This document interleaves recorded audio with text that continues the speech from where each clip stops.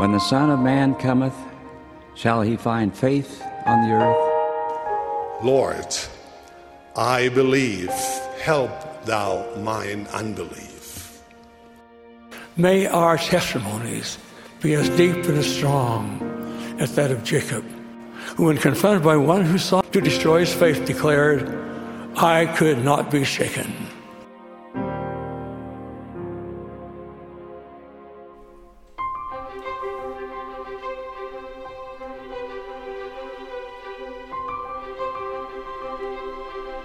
Hello, my friends, all you wonderful Unshaken Saints out there. I'm Jared Halverson, and I'm glad to have you back for more Scripture study. Before we dive in today, I wanted to remind you all of a side project and try to enlist your help with it.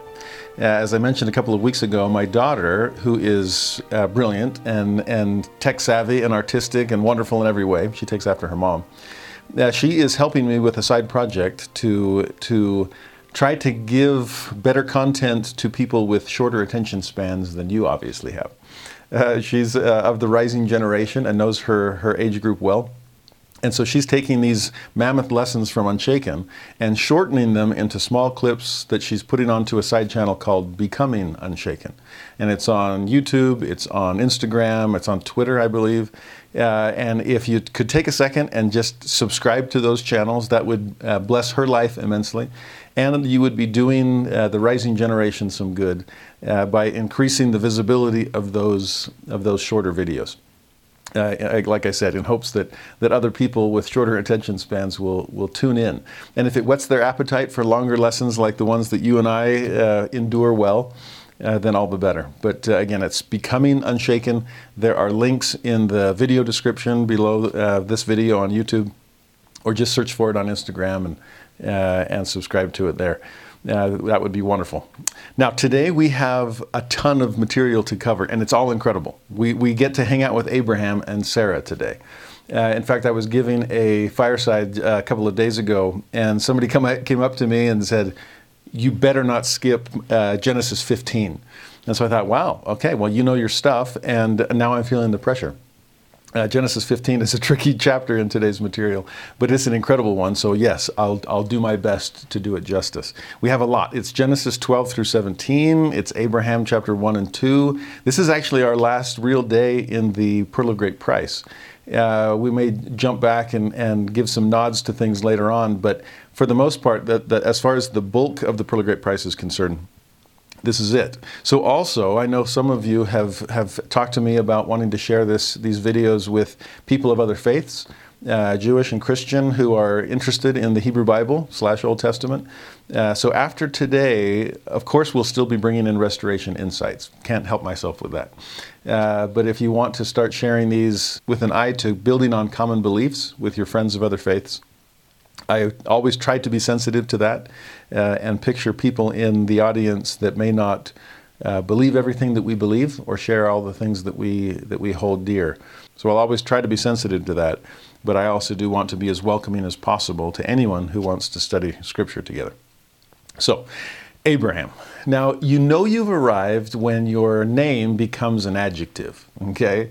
When you're not just Socrates, but there is a Socratic method. When you're not just an Aristotle, but there are Aristotelian appeals. It's one thing to be Shakespeare. It's another thing to have things that are Shakespearean, named after you. In our day, perhaps the closest we get to is Elder Maxwell, who was famous for his Maxwellian turns of phrase. You know you've made it. I don't think anything will ever be referred to as Halversonian, and I'm totally okay with that. But when you take somebody like Abraham and form an adjective like Abrahamic, okay, there's something to this figure. And whenever we think of Abrahamic things, typically we talk about Abrahamic faith. That's a good thing. We'll see some of that today. We talk about the Abrahamic covenant. That will get center stage today. We talk about Abrahamic sacrifices and Abrahamic tests, and that will consume next week's lesson, as well as we'll see some foreshadowing of that in today's lesson as well. So I hope that our Abrahamic lesson will teach us some things in how to become a little bit more Abrahamic ourselves.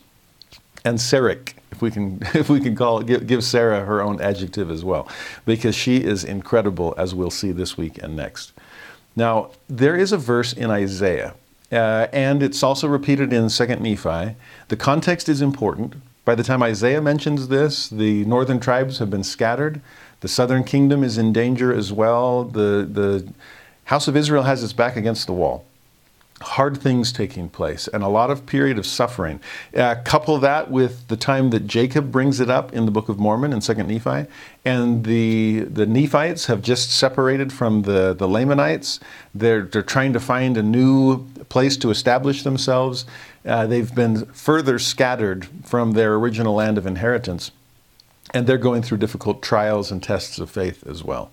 So in both of those shared contexts, and there's some overlap between them, Isaiah/Jacob says this: "Hearken to me, ye that follow after righteousness, ye that seek the Lord."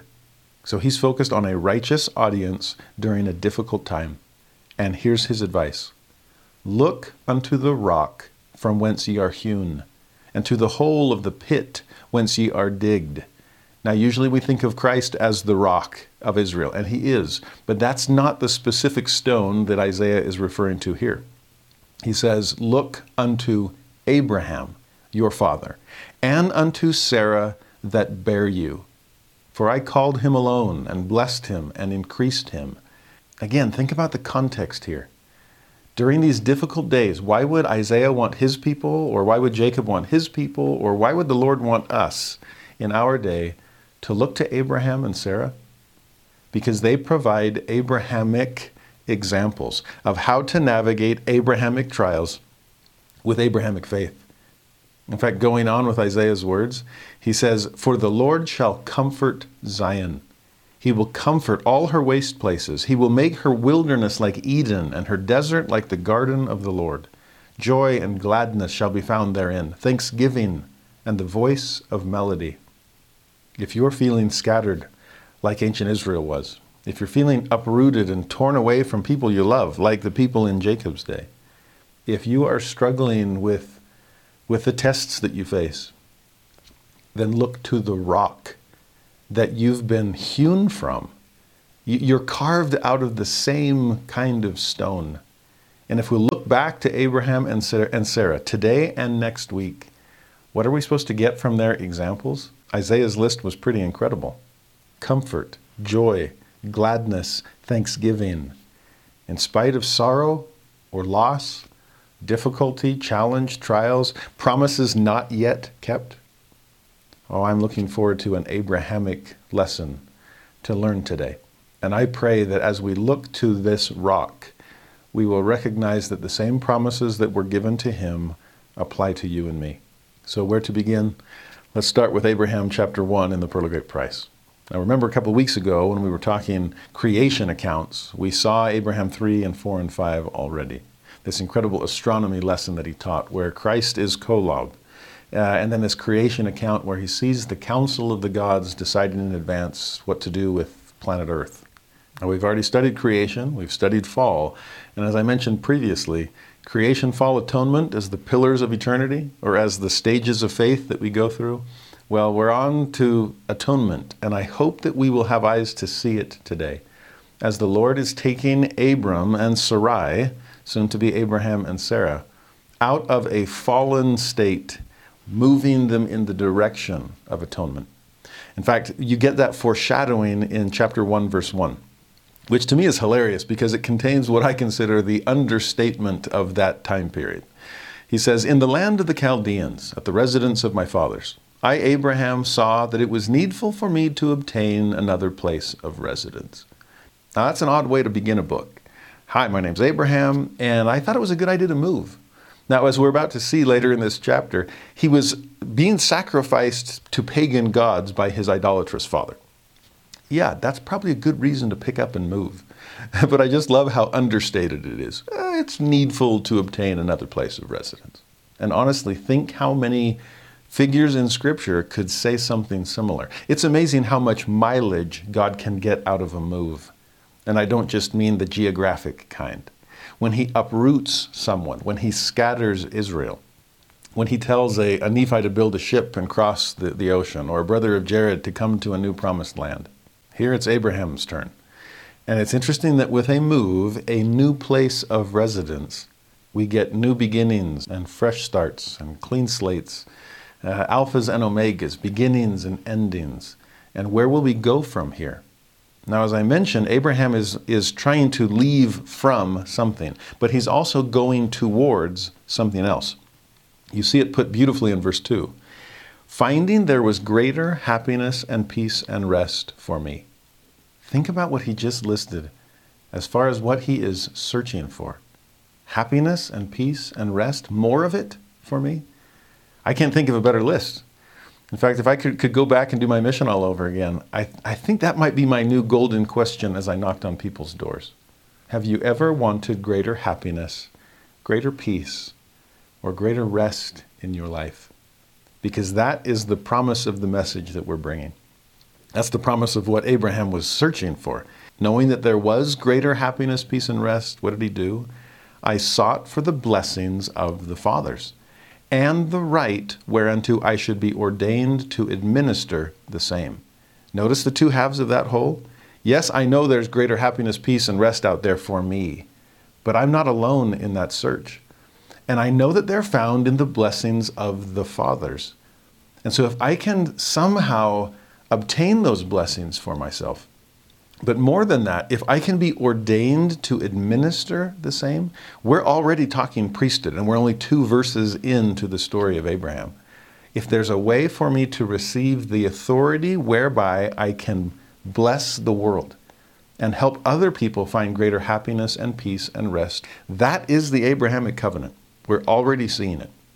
And Abraham choosing God and the greater blessings that only God can give, wanting to be chosen to receive those blessings, but also wanting to be chosen so he can go out and choose everybody else to receive them too, to be ordained to administer the same. And the better we get to know Abraham, the more clearly we'll see that selflessness as a core attribute. He goes on, having been myself a follower of righteousness. So far so good. I've been trying to live the gospel as best I can. Desiring also to be one who possessed great knowledge. But not to stop there. He wanted to be a greater follower of righteousness and to possess a greater knowledge. Here we're seeing eternal increase. We're seeing eternal progression. I'm good. I want to be better. I know. I want to know more. Beyond that, he continues, he wanted to be a father of many nations, a prince of peace. Does that phrase ring a bell as far as who else it refers to? And desiring to receive instructions and to keep the commandments of God, I became a rightful heir, a high priest, holding the right belonging to the fathers. Again, do you see the selflessness on the part of Abraham? I want to be a father of many nations. Not because of what it does to exalt myself, but it puts me in a position to bless posterity, to bless the world. I want to be a prince of peace so that peace can extend. And how's he going to do it? He'll extend peace by extending priesthood. Notice the way he puts it. I desired to receive instruction. I wanted to keep the commandments of God. Remember that verse in the Doctrine and Covenants about being crowned with commandments, not a few? And with revelations in their time. That's what he's looking for. I want to learn more. Sometimes we talk about plausible deniability or ignorance being bliss. And I don't want to know what God expects of me because then I can't be held accountable for falling short of it. Please don't give me any extra commandments to break, let alone to keep. That's not Abraham. I have great knowledge. I want greater knowledge. I want more commandments. I want to be crowned with commandments, not a few. Because I know that greater commandment, greater obedience will open the door to greater happiness and peace and rest, not just for me, but for everyone. That is the purpose behind the priesthood. And so as we exercise it, male and female, the authority of God, as we tap into the blessings and promises made to the fathers and the mothers, I hope that our heart is then turning to the people all around us to whom we can extend these greater blessings. Notice as we go forward the difference then between the fathers and my fathers when it comes to Abraham, because it's going to help us understand where are these blessings coming from, and how far are we supposed to be extending them? So he says in verse 3, it was conferred upon me from the fathers.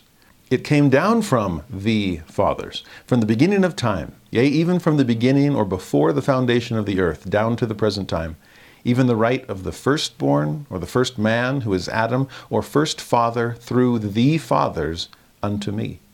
You get the same idea in verse 4. I sought for mine appointment unto the priesthood, according to the appointment of God, unto the fathers, concerning the seed. And then compare that to what he says in verse 5. My fathers, having turned from their righteousness, and from the holy commandments which the Lord their God had given unto them, unto the worshiping of the gods of the heathen, they utterly refused to hearken to my voice. Same problem that Noah felt, right? A lack of hearkening. Now, like I said, there's a difference here between the fathers and my fathers. In verse 5, my fathers turned from their righteousness. Back in verse 1, I had to leave the land of my fathers. Why? Because I wanted the blessings of the fathers. Now, when we think of the fathers, who would that be? Another word for fathers would be patriarchs, okay, if we know our Latin roots there. Pater or padre. Patriarchs are fathers. Matriarchs are mothers. And when we think of the patriarchs, we think of Abraham, Isaac, and Jacob. Well, that's what we're beginning with today. But who would those patriarchs call the patriarchs? Well, for them, it would be people like Adam and Noah and Enoch, people that we've been meeting the last couple of weeks. And so to see a father Abraham look to the fathers and want to tap into the sources of happiness and peace and rest that their priesthood authority allowed them to grant to their posterity. That is what Abraham is wanting. And he can compare those fathers to the immediate fathers that had turned from the faith, that, as we'll see in a moment, were trying to rob him of whatever happiness and peace and rest he might find. Now, with that in mind, the words of Malachi 4 should mean something more to us. The words that Moroni repeated to that weary-eyed 17-year-old when Joseph Smith was praying and Moroni appeared to him. It talks about promises being planted into the hearts of the children, and the promises made to the fathers would then allow those children's hearts to turn to their fathers. Now again, do you see the difference? The fathers versus their fathers. In Abraham's case, it was, I don't have a very good example to follow in my own dad at home. And perhaps some of you feel the same. I'm so impressed when I meet students who are amazing, not because of their parents, but despite their parents. Elder Maxwell used to talk that sometimes God sends very strong spirits into practically dysfunctional families in order to right the family tree, to bend the branch so that it grows back toward the light, and to be able to help not just posterity, but help ancestry as well. That kind of pivot point person that God sometimes puts into difficult situations. That's Abraham. His fathers are turning away, and it's going to be up to him to turn the family line back. No wonder I want to be a father of many nations, and hopefully do a better job with my kids than my father did with his. Again, if that applies to you, you can make a huge difference in the chain of your generations. But more broadly, going back to what Malachi and Moroni say, if God can plant within us, here's the spirit of Elijah, the promises made to the fathers, Abraham, Isaac, and Jacob, Adam and Seth and Noah and Enoch, if those promises of greater happiness and peace and rest can be planted within our hearts, then our hearts begin to turn naturally, instinctively, to our fathers, because now we have something to offer them. Part of those blessings aren't just for us, it's to administer in the same. It's all that we see right here at the beginning of Abraham. And knowing now what God has promised the faithful, and that he has opened the doors of the spirit world so that work can be done, and we're building temples all across the earth so that we can enter and extend those blessings to our fathers.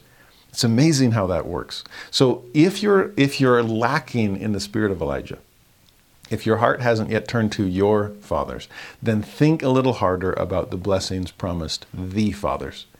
And when you start to feel the happiness, peace, and rest flow into your life because of the fullness of the gospel of Jesus Christ, how can you not want to share it with the living, missionary work, and the dead, temple work, until all of God's children have the same blessings that he's promised to us? Now, like I said, that's exactly what Abraham wants. But he's up against something, namely his own fathers. We saw in verse 5 that their hearts were turned from their righteousness. To talk about a counterfeit turning of the hearts of the fathers, right? In verse 6, we see that their hearts were set to do evil. Again, interesting language, and the focus is on the heart. Turning away from what is good, setting themselves to do what is evil. They were wholly turned to the god of Elkanah and Libnah and Mamachra and Koresh and the gods of Pharaoh, the king of Egypt. And as a result, verse 7, therefore they turned their hearts to the sacrifice of the heathen in offering up their children unto those dumb idols. Again, talk about a counterfeit. Instead of hearts turning so that fathers and children can be connected together eternally in righteousness, you have hearts turning away from God and away from their children to the point that they are sacrificing those children up to false gods. And that's exactly what Abraham's father is trying to do with Abraham. As he says in 7, they hearkened not unto my voice. So he is crying repentance. He is a preacher of righteousness, just like the family line, the family business. They endeavored to take away my life by the hand of the priest of Elkanah, who's also the priest of Pharaoh. Now in the next few verses it says this was tradition. That was the false religion, the pagan idolatry, the infanticide that was prevalent in Abraham's day. And unfortunately, he wasn't the first to suffer this. In verse 11, now this priest had offered upon this altar 3 virgins at one time, who were the daughters of Onidah, one of the royal descent directly from the loins of Ham. These virgins were offered up because of their virtue. They would not bow down to worship gods of wood or of stone. Therefore they were killed upon this altar, and it was done after the manner of the Egyptians. I'm amazed by these 3 women. I wish that we knew more about them. That's the sum total of what we know about them. And they are embodiments of virtue against the odds, of self-sacrifice, because they would not lower their standards. I've taught women in the scriptures classes before at the Institute. I love them. The women of Scripture teach so much more than womanhood or motherhood. They teach discipleship. We see that from these daughters of Onidah. We'll see it today from Sarah and from Hagar. It's incredible to watch God teach all of his children through his daughters. And as I've said in those kinds of classes, if you look hard enough, you will almost always find a female equivalent of the male heroes that we all seem to know and love from Scripture.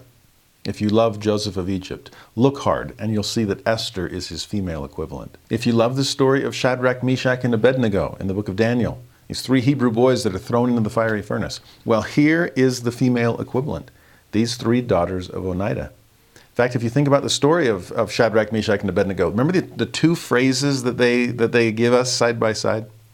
When King Nebuchadnezzar says, there's no God on earth or heaven that can free you from the fiery furnace, they say, okay, well, if it be so, our God can. In other words, we trust in God's power. We know he can deliver us if it's his will, if it be so. On the other hand, they say, if he doesn't save us, we're still not going to worship your false gods. Their phrase is, but if not. Those are the 2 phrases that we always seem to have staring us in the face. If it be so, there's our faith. But if not, there's our submission. In the case of the 3 Hebrew boys, they got the, if it be so. They were spared. And what amazes me about these 3 daughters of Onidah is they got the but if not. They were not spared. But they didn't hold back their faith or their fortitude. They submitted to the will of God and sacrificed their lives as a result. Now in verse 12, when it says, it came to pass that the priests laid violence upon me, that they might slay me also, and then this phrase, as they did those virgins upon this altar. Notice what Abraham just told us. As he's being laid down upon this altar of human sacrifice, as he's being bound and laid upon the wood, as the priests, these false priests of false gods, are ready to slay him, who's he thinking of? The daughters of Oneida. Whenever I think of Abraham and Abrahamic sacrifices, in this case, his willingness to lie down upon the altar and offer his life as a sacrifice to standard, of not lowering his commitment to the covenants that he's trying to make and keep. Who is he holding on to as an example of faith and fortitude? The daughters of Oneida. For anyone for whom Abraham is a personal hero, well, take it back another level and realize that some of Abraham's personal heroes were heroines.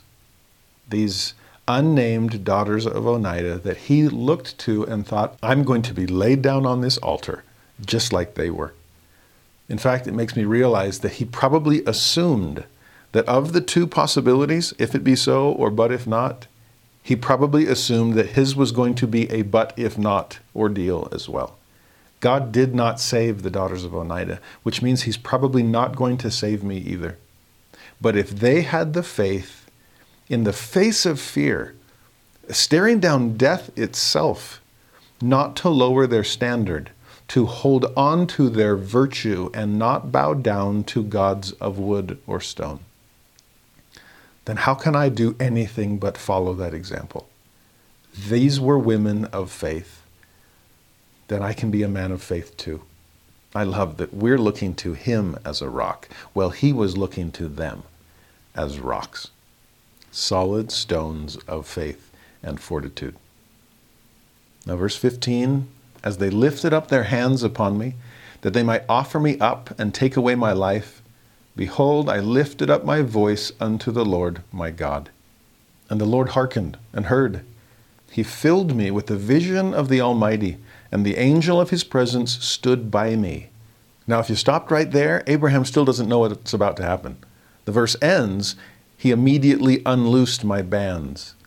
So he was going to have an if it be so experience, instead of the but if not experience. But up to that last phrase, this could have simply been, I'm with you, Abraham.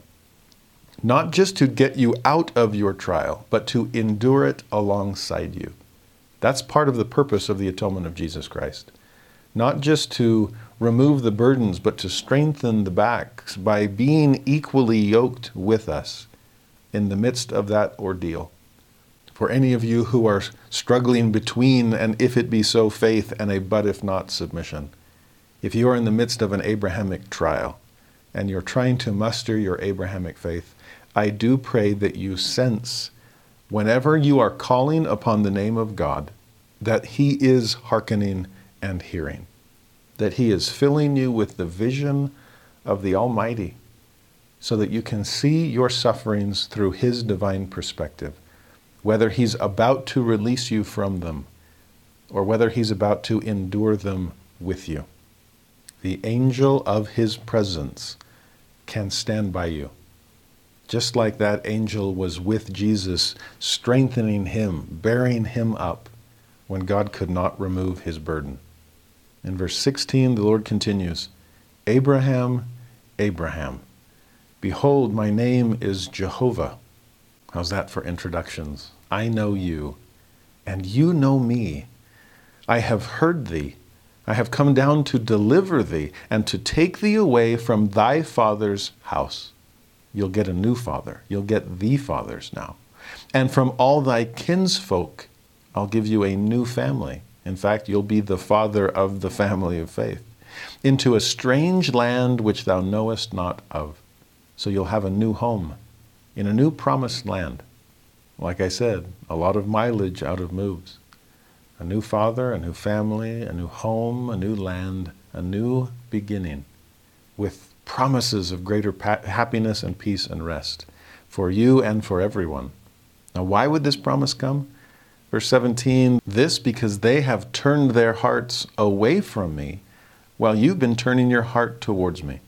So I've come down to visit them and deliver you, to destroy him who hath lifted up his hand against thee, and to save you, Abraham, my son, even as they're here trying to take away thy life.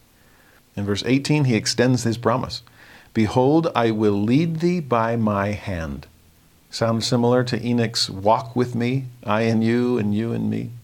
I will take thee to put upon thee my name, even the priesthood of thy father, or in reality, the fathers, and my power shall be over thee. So it's my hand in yours. It's my name upon you. It's my priesthood I'm giving you, the ultimate source of every incredible blessing.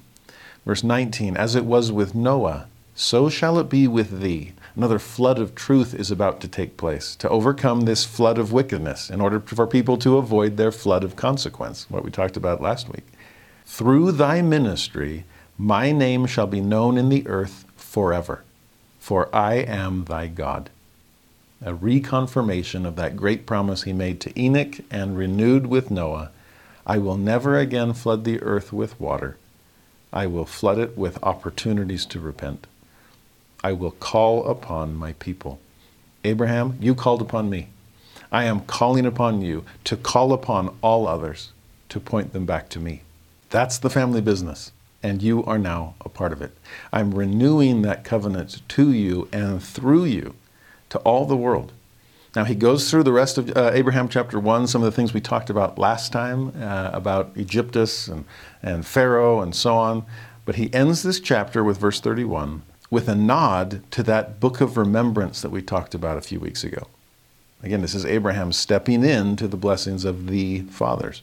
So verse 31, the records of the fathers, even the patriarchs, concerning the right of priesthood, the Lord my God preserved in mine own hands. I think that's why Abraham is saying this on the heels of that quick aside about a lineage that did not have the priesthood. He's trying to tap into that true side of the family that does have the right of the priesthood. And that's exactly what he's given through these records of the fathers, through this ordination. God calling him here, we'll see him ordained later. But as the verse ends, not only do these records of the fathers teach him about those priesthood promises, but they also give him a knowledge of the beginning of the creation and also of the planets and of the stars as they were made known unto the fathers. And I have kept them even unto this day, and I shall endeavor to write some of these things upon this record for the benefit of my posterity that shall come after me. This new father of the faithful, this father of many nations, wants to make sure that all of his children understand the same things. So no wonder, as we remember what we already studied, no wonder he teaches the creation account in chapter 4 and 5. No wonder he gives the astronomy lesson to the Egyptians, since he's learned from these records of the fathers about the planets and the stars and so on. I've heard some people refer to this as a nod to the Abrahamic endowment, that creation and then fall and atonement are being taught. He's trying to help the Egyptians and everyone else get a sense of where they fit in God's eternal plan. He's going to teach it to everyone. And if you turn the page, you see him begin to teach it to us. So Abraham 2, let's start in verse 3. Now the Lord had said unto me, Abraham, get thee out of thy country and from thy kindred and from thy father's house unto a land that I will show thee.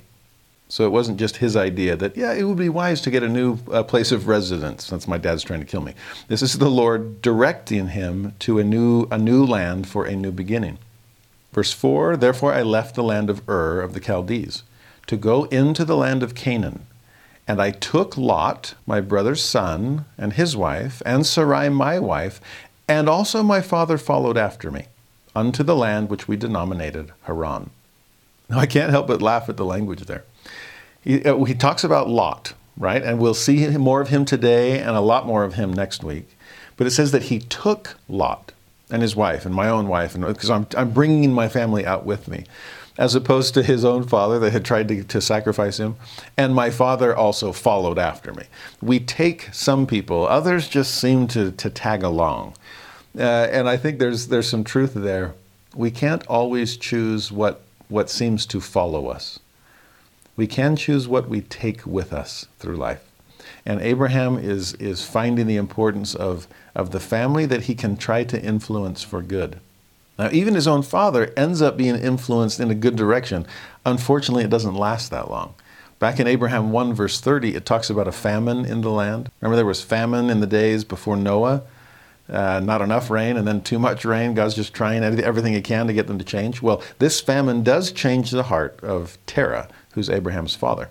It says, a famine prevailed throughout all the land of Chaldea, and my father was sorely tormented because of the famine, and he repented of the evil which he had determined against me to take away my life. Oh, well, kudos to you, Terah.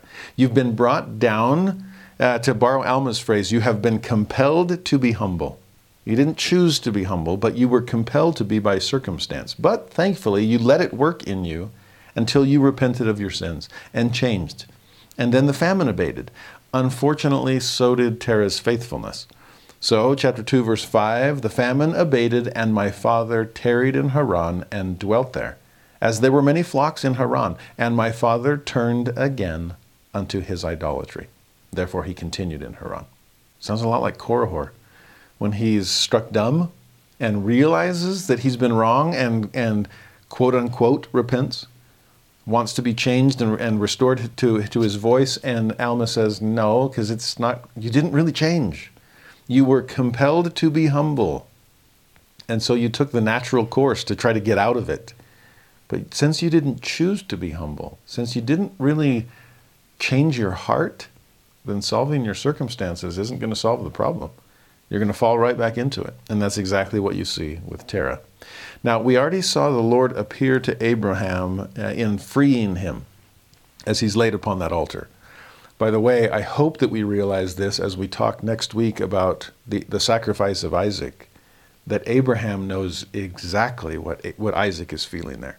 That there is an empathy born of personal experience where his heart would be breaking. He would feel and share the fear of his son, of what am I facing?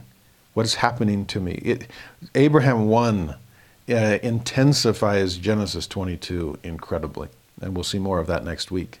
But coming to know God through that extremity, he now is reacquainted with him as he begins this journey to the new promised land. Chapter 2 of Abraham, verse 6, the Lord appears again. But I, Abraham, and Lot, my brother's son, prayed unto the Lord, and the Lord appeared unto me, and said unto me, Arise, take Lot with thee, for I have purposed to take thee away out of Haran, and to make of thee a minister. I love that phrase. I'm going to make you a minister, to bear my name in a strange land, which I will give unto thy seed after thee, for an everlasting possession, when they hearken to my voice. Now notice that last caveat. The promised land depends on our keeping our promises to God. But it will be yours. It will be your posterity's from this moment forward if they'll simply hearken to my voice. Now what we're seeing there is the first P of the Abrahamic promise, okay, the Abrahamic covenant. The simplest way I've seen it summarized is with 3 P's. This first one is promised land. Some people call it prosperity. I'm going to give you this place to call your own. Now in verse 7 he says, For I am the Lord thy God. I dwell in heaven. The earth is my footstool, so I can carve out this little chunk of ground for you, no problem. I stretch my hand over the sea, and it obeys my voice. I cause the wind and the fire to be my chariot. I say to the mountains, Depart hence. And behold, they're taken away by a whirlwind in an instant, suddenly. You get this sense? Where did Abraham just leave? Ur of the Chaldees, where he's been surrounded by idolatry, paganism, an entire pantheon of false gods that he's about to be sacrificed to. He's on his way to Egypt. He'll be there shortly. And there he'll be surrounded by another Egyptian pantheon, where there's a god of the Nile, or a god of the earth. There's a god of heaven. There's a god of the sea. There's gods and goddesses for practically everything under the sun. And unfortunately, they don't always get along very well together. We see that in Babylonian religion. We see it in Canaanite religion. We see it in Egyptian religion. We see it in Greek and Roman mythology. And what I love about God's self-introduction here is, I'm the only one. We start to see monotheism emerge out of a context of polytheism. And what Abraham is being taught is, heaven, it's mine. Earth, mine. Sea, mine. Wind, fire, mountains, whirlwinds. I'm the only one you need to look to. I am the God over all of these things. And I'm your God, Abraham. There's the infinite. Now here's the intimate. I am calling you, commissioning you, putting my name upon you, making you a minister. Because not only am I the God of all the elements, I'm also the God of all the people upon the earth. And I care about them. And through you, Abraham, I cared enough about you to save you. I cared enough about the daughters of Oneita to bring them home to me. And whether it's if it be so or a but if not, I care about all of my children. And through your ministry, you can help them all come to know me as you have come to know me. So Abraham, just like I said to Enoch, walk with me. Walk with me to this new promised land where we'll begin again. In verse 8, my name is Jehovah. Again, introducing himself. And I know the end from the beginning. I know what you've left behind. I know what you're starting anew. Therefore my hand shall be over thee. Verse 9, I will make of thee a great nation. I will bless thee above measure. I'll make thy name great among all nations, and thou shalt be a blessing unto thy seed after thee, that in their hands they shall bear this ministry and priesthood unto all nations. Now there we see the second P of these Abrahamic promises. That's the P of priesthood. And that's a broad umbrella because it includes everything that goes underneath it. It's Abraham, I will give you priesthood and all that it entails, greater happiness and peace and rest, greater knowledge and righteousness, the ability to gain revelations and commandments, not a few. I will make of you a minister. You will bear this ministry and priesthood unto all nations. Then verse 10, I will bless them through thy name. So it's less about you and more about them. I said I'd bless you above measure. I wouldn't bless you above other people. I care about them all, okay? That's why you're supposed to be a blessing to them.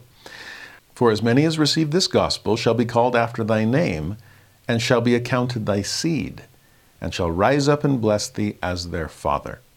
Now already we're seeing then that they can be adopted into the family. This father of many nations, well, as soon as they hear your message and accept it, they are adopted into that family. They will be accounted your seed. Now, here's a question that's probably on Abraham's mind. It definitely will be later.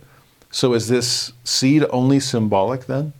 Are you only referring to those who follow my teachings, who accept the fathers as I did? Or will I be a father more literally to some of them?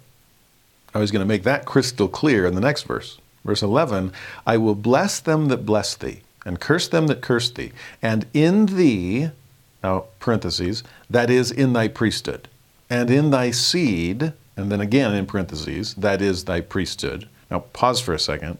Interesting that he would do that. You, Abraham, well, I mean your priesthood. In your posterity, your seed, I mean your priesthood. Now you see what he's doing? Now we've been corrected in terms of our church lingo not to refer to bearers of the priesthood as the priesthood. In sacrament meeting, we're not supposed to say, oh, and we'd like to thank the priesthood for helping us renew our covenants. No, it's thank the bearers of the Aaronic priesthood for helping with that. It's not the priesthood and the Relief Society. No, it's the Elders Quorum and the Relief Society. It's bearers of the priesthood. They aren't the priesthood itself. But I do love what God is doing here with Abraham, as if to say, Abraham, this isn't about you or about your posterity. It's about what you can do for the rest of the world. I mean, he said that back in verse 10, I will bless them through thy name. It's less about you, it's more about them. So Abraham, forget you, it's priesthood. Your posterity, forget about them. It's their priesthood. It's the fact that I can use them to bless the rest of the world. We talked about this last year whenever we talked about priesthood. It's always about the recipients of its ordinances, not about the holder of that authority. I have laid my hands on countless people's heads. My head is not numbered among them. I have never blessed myself. I can't. And the purpose of priesthood is always for other people. So I love that God is establishing that very clearly for Abraham from the start. In thee, I mean your priesthood. In your posterity, I mean in the priesthood. Okay, it's God's power throughout all of this. But then he goes on, for I give unto thee a promise that this right shall continue in thee and in thy seed after thee. Now he keeps talking about that. But again, are we just talking symbolically? Those who accept the gospel and are adopted into my family. That's going to be weighing on him later when no literal seed seems to be forthcoming. And that's why this next parenthetical insertion is so key. It's tricky to read Abraham 2 verse 11 because there's so many interruptions with these parentheses. This one needs to stop us in our tracks though. So he says, in thy seed after thee, parenthesis. That is to say, the literal seed, or the seed of the body, close parenthesis. So yes, Abraham, you will have flesh and blood posterity.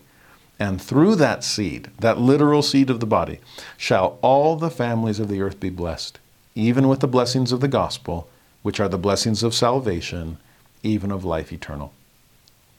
You will be a literal father.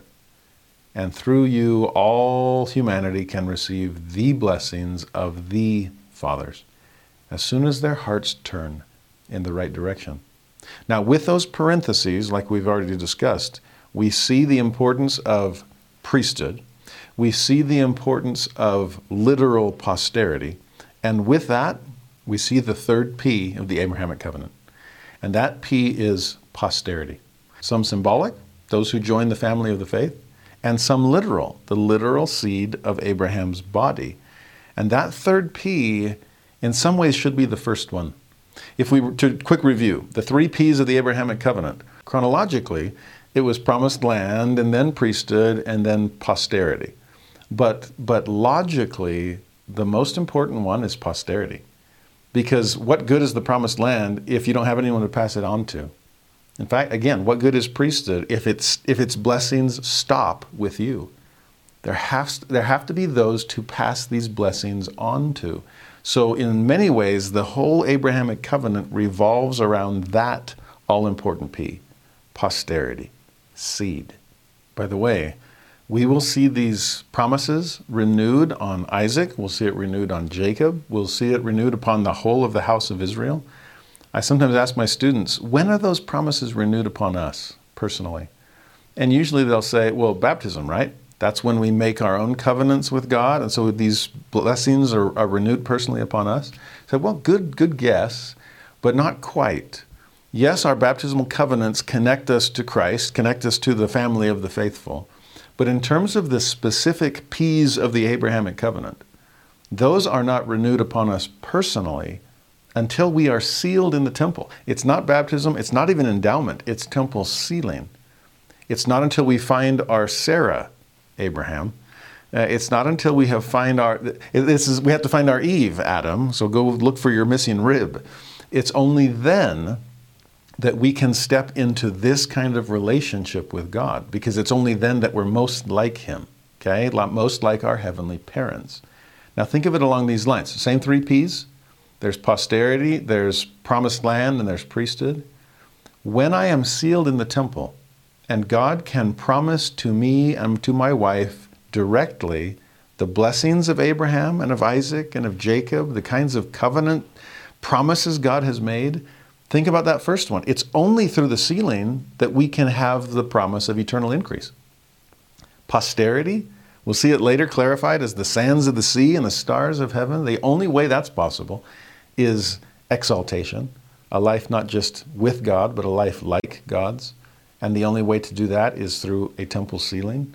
So that's where we receive the promise of posterity. Second one, promised land. Well, the highest degree of the celestial kingdom, that is the ultimate promised land.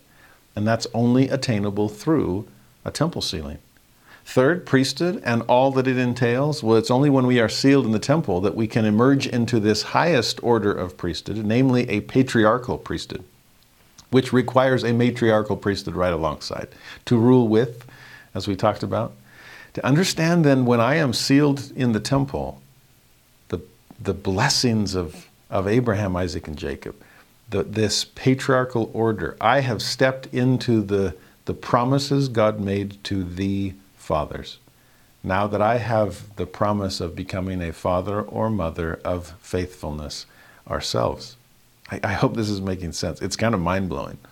We are born in the covenant that parents have made, or we are adopted into the house when we make covenants ourselves. But in terms of the Abrahamic covenant, and I hope this doesn't trouble or hurt anyone who has not yet made those promises.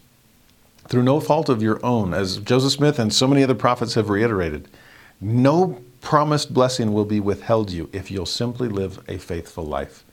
If you are still single and are still waiting for that personal renewal of the Abrahamic covenant, whether you were born in or adopted in through your own belief, the blessings are still promised you. They are assured you, and the day will come, if you'll simply keep the gospel, keep the faith, keep your covenants, that all those other blessings will come, including a personal renewal of the Abrahamic covenant, with all the posterity and promised land and priesthood blessings you could imagine. That is all inherent in the temple ceiling. It's all inherent in what we're seeing here in Scripture. And then one other detail. Because again, if the water stops with you instead of getting to the end of the row, then we have damned ourselves, or at least damned the process. We've kinked the hose, and if there's one thing I know about God, is that He doesn't send much water through a kinked hose. It's not meant to bless and stop with you. It's meant to bless humanity. And so if you reread Abraham 2, verse 11, and take away all of those parentheses, avoid the interruptions, what do we see? In thee and in thy seed shall all the families of the earth be blessed. Now that is such a powerful promise. I remember when I was living in Tennessee, and it was during the Mitt Romney campaign, and people were all confused or curious about the Church of Jesus Christ of Latter-day Saints. And as a student at the Divinity School at Vanderbilt, everyone wanted, oh, there's a Latter-day Saint there? We can ask him. And so I was interviewed by radio and newspapers, and went around to other churches to try to explain what the church was all about and so on. And I remember this one newspaper journalist, he said, you know, one of the things that kind of rubs people wrong is, from what I understand, you Latter-day Saints claim to be the only true church. Can't you see how that would be off-putting? I said, yeah, I am well aware of it. But don't you remember what God said to Abraham? And I quoted this verse. There's a version in the book of Genesis that's very similar to what we see here in Abraham chapter 2. That in thee shall all the families of the earth be blessed. And I pointed out to this newspaper reporter, in thee, or in thee and in thy seed, is a very exclusive statement. Abraham, I'm choosing you.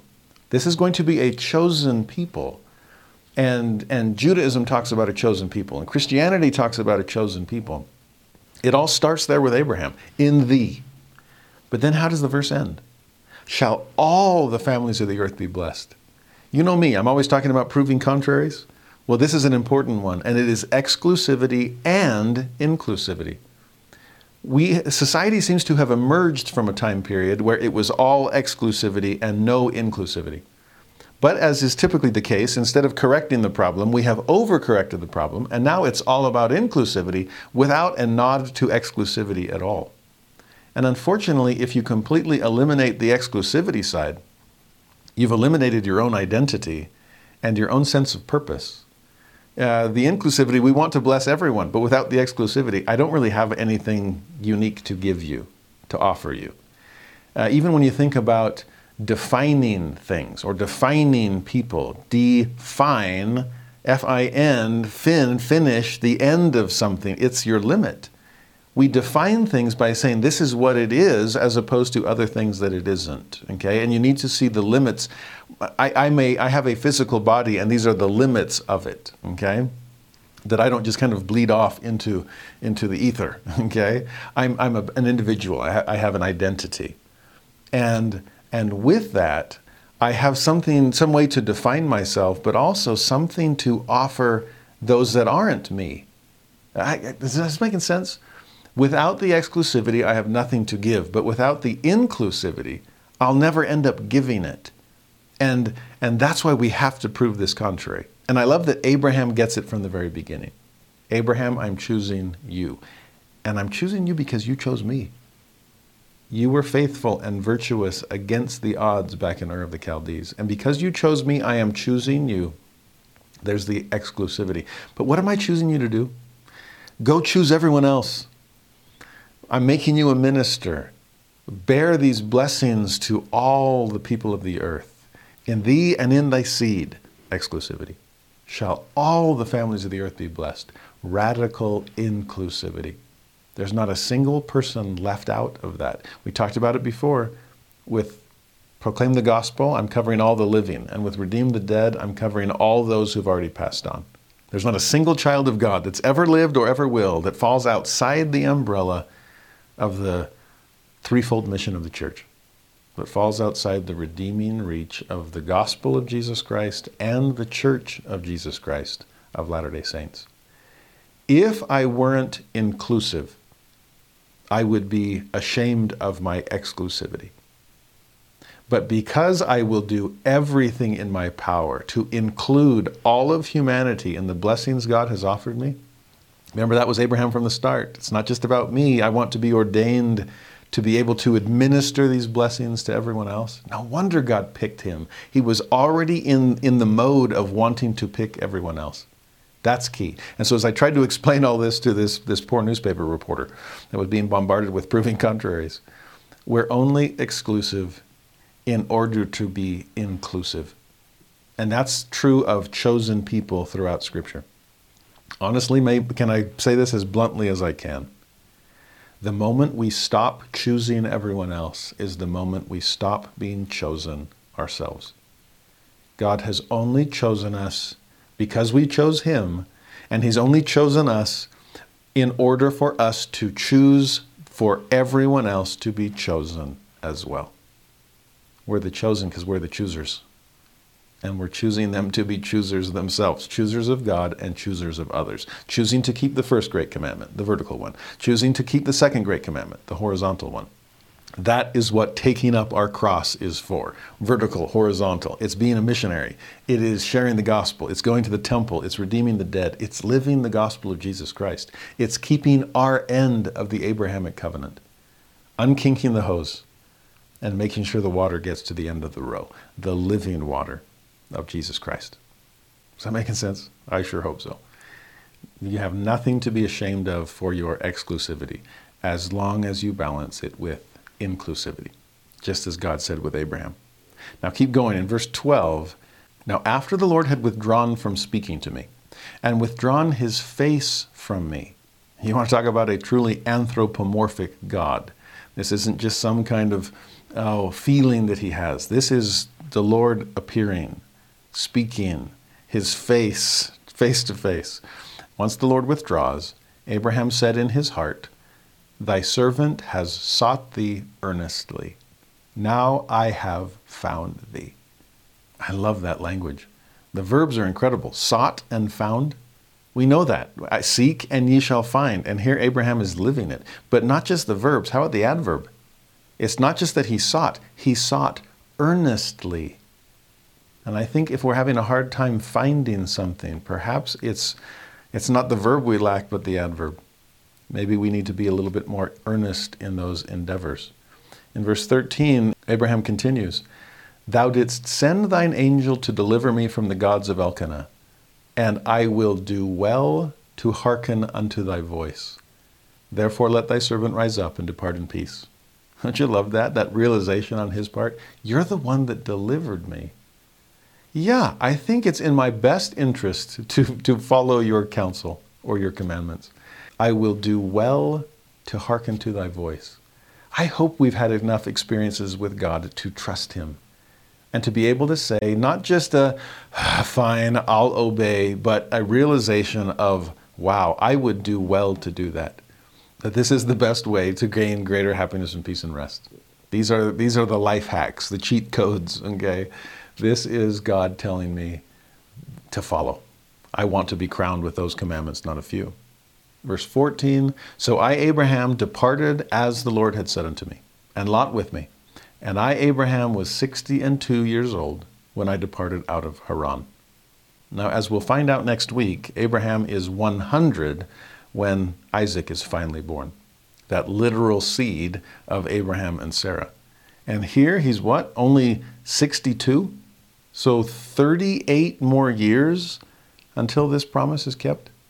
Oh, for any of you who are still waiting, some maybe even more than 38 years, look to these rocks that we're hewn from and see the patience and faith that carry Abraham and Sarah through a very long delay in promised blessings. They will come. Now back in verse 15, I took Sarai, whom I took to wife when I was in Ur in Chaldea, and Lot, my brother's son, and all our substance that we had gathered, and the souls that we had won in Haran. So his ministry has already begun. He's already adopting people into the family by sharing the gospel with them. That's the family business. I think it was in Elder Bednar's second talk as an apostle. He said that missionary work isn't just what we do, it's what we are. It's not just our work, it's our glory.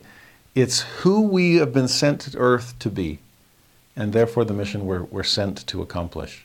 We are the seed of Abraham, and through that seed must all the families of the earth be blessed. And here's Abraham already doing it, already winning souls and bringing them out of that wicked world into a promised land that he hasn't even yet discovered. Talk about a great example to follow. So the verse ends, they came forth in the way to the land of Canaan and dwelt in tents as we came on our way. Now living under tents might not sound like much, but read verse 16. Therefore, eternity was our covering, and our rock and our salvation, as we journeyed from Haran by the way of Jershon to come to the land of Canaan. As long as it's not raining, some of my favorite camping experiences is when there's no rain fly and my tent is open to the covering of eternity. That's going to be the life and experience of Abraham and Sarah and their posterity. That I may only have a tent to cover me, but really, I don't need anything more substantial than that because I have eternity itself. Look up and see those stars and be reminded of all the promises that God has made to you. I love that he also calls eternity his rock and his salvation. Back with Enoch, he saw that the rock beneath him was as wide as eternity. Well, here's now eternity above us. Oh, rock below, eternity above. Either way, it is just that broad. And like we can't roll off the bed, we can't come out from underneath the redeeming reach of God's divine umbrella. It's incredible what Abraham and Sarah are learning here. And as evidence that they've learned the lesson, look at verse 17. Now I, Abraham, built an altar in the land of Jershon. Now keep an eye out for altars throughout Abraham's experience. Here's the first thing that we see. I made an offering unto the Lord and prayed that the famine might be turned away from my father's house, that they might not perish. So again, he's still thinking of others, even those that had hurt him. May their struggles soften their heart, but not destroy them. Please abate the famine. In verse 18, he travels to the land of Canaan, and as soon as he gets there, I offered sacrifice there in the plains of Moreh, and called on the Lord, here's another adverb, devoutly, because we had already come into the land of this idolatrous nation. So he'd left one land of idolatry just to come into another one? Wait a minute, I thought this was promised land. Well, it is. There's just some cleanup that has to be done. Remember, it's not just that Zion will be brought. Zion has to be built. So we got to start somewhere. And Abraham, I'm starting with you. So go and help cry repentance. Go call upon them just as you did back in Haran. Win souls to me. Adopt them into the family. And with that in mind, no wonder Abraham is building an altar again and offering sacrifice again. Oh, I'm starting this mission. I'm going to need all the help that I can get. It's like what we saw with Enoch when God promised that you won't be pierced. Again, more than just physical persecution, but you won't be pierced ideologically by their false gods or false ideas. You won't be pierced emotionally by those that will not listen to you. Same blessing is needed here for Abraham. And so let me build an altar to ground myself, to fix myself in solid soil, so that as I go into the world, I won't become of the world. You get a sense of Abraham establishing his priorities here, stone by stone, creating this altar? I remember reading when Marion G. Romney was heading off to law school and beginning his legal practice, His family was so concerned that he was, oh, you're going to be a lawyer? Well, you've heard all those stereotypical lawyer jokes, right? How is your ethics going to turn out, or your morality? What will your standards be? And Elder Romney decided, knowing what he was up against, that he would spend the first half an hour at the office every day. He'd get there early, and before the workday began, he would spend a solid half an hour studying the Book of Mormon. And he said that's what got him through his years of legal practice. I remember my brother-in-law, as he was starting school at Harvard, knowing what he was up against, he set a standard for himself. He built himself his own little altar, metaphorically.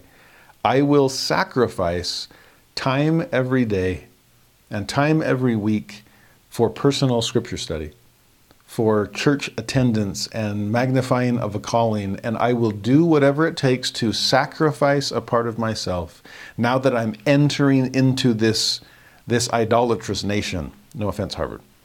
That's just true of higher education or in the world in any way. If you don't want to become of the world as you head into it, you better have an altar nearby. You better have decided on certain things that you will sacrifice, whether it's the promises of the world or its promises of posterity or prestige or position, sacrificing a portion of your time to make sure that you are grounded in the gospel, your altar fixed in stone. That's what Abraham's doing from the very beginning. Now, verse 19, the Lord appeared unto me in answer to my prayers. So another round of revelation, another personal experience with deity. And he said unto me, unto thy seed will I give this land. So we're tying together the P's of the Abrahamic promise again. Thy seed, posterity, this land of promise. And again, priesthood is going to tie it all together throughout the generations. Verse 20, I, Abraham, arose from the place of the altar, which I had built unto the Lord. And I removed from thence unto a mountain on the east of Bethel, and pitched my tent there. Bethel on the west, and I on the east. And there I built another altar unto the Lord, and called again upon the name of the Lord. Now I told you, keep an eye out for altars in Abraham's experience. Because honestly, it seems like no matter where he goes, one of the first things he does is build an altar there. I need a place to connect with God. And the further I get in the world, the more I need to be staunchly opposed to being of it. And so I'm going to need an altar ever closer. I remember a wise bishop of ours in Tennessee that always used to talk about running to the temple and how grateful he was when the Nashville temple was built, that he didn't have to run to Atlanta anymore. It was a lot closer trip to be able to run to the temple whenever he needed that spiritual strength. I love that sense with Abraham that no matter where I go, I want an altar present. I want one close. And again, the symbolism of that altar, it is gospel ground. In some ways, it's a mini mountain of the Lord. If you stack stones together, in a way, aren't you creating a mini mountain? And if mountain of the Lord is our temple site, then here the altar, the site of sacrifice, it is grounded, it is embedded. The wise man built his house upon the rock. I mean, just kind of let your mind go wild as far as the symbolism of an altar. And so to see this outcropping of bedrock, the earth, the land emerging from the sea of chaos. Here's this altar, this mini mountain. Here's this gospel ground that I'm fixing at the center of my life. I love that. There's one other detail here when he's very specific as far as his geography. I built this altar, I pitched my new tent, and Bethel was on my west, and I was on my east. Now, we're going to find out later just how important Bethel is, especially when we learn about Jacob's ladder. Bethel, the word itself means house, bait, of God, El. So there's some temple symbolism also. And Jacob's ladder will offer us that same symbol. But to think of Bethel on the west, and then I on the east, I means ruin, or heap of ruins. And again, I love this symbolism of, imagine yourself in the middle. This valley with two mountains on the side, so to speak. We'll see that imagery later on in the Old Testament also. But here you are, pitched your tent with choices to make all around you. And on one side is the house of God, whereas the other side is this heap of ruin. In fact, the directions are interesting. Bethel's on the west. Remember with the fall of Adam and Eve, they went east of Eden, that great Steinbeck novel. Remember Cain, that went to the east, further east of Eden. And so if we hope to get back to the tree of life, if we hope to get back to the presence of God, what do we have to do? We have to go west and up. That's exactly what Abraham would have to do. Here I am, this place of altar, this site of sacrifice. And my choice from this moment forward is to head westward and upward. Bethel is my destination. Because the other option is ruin.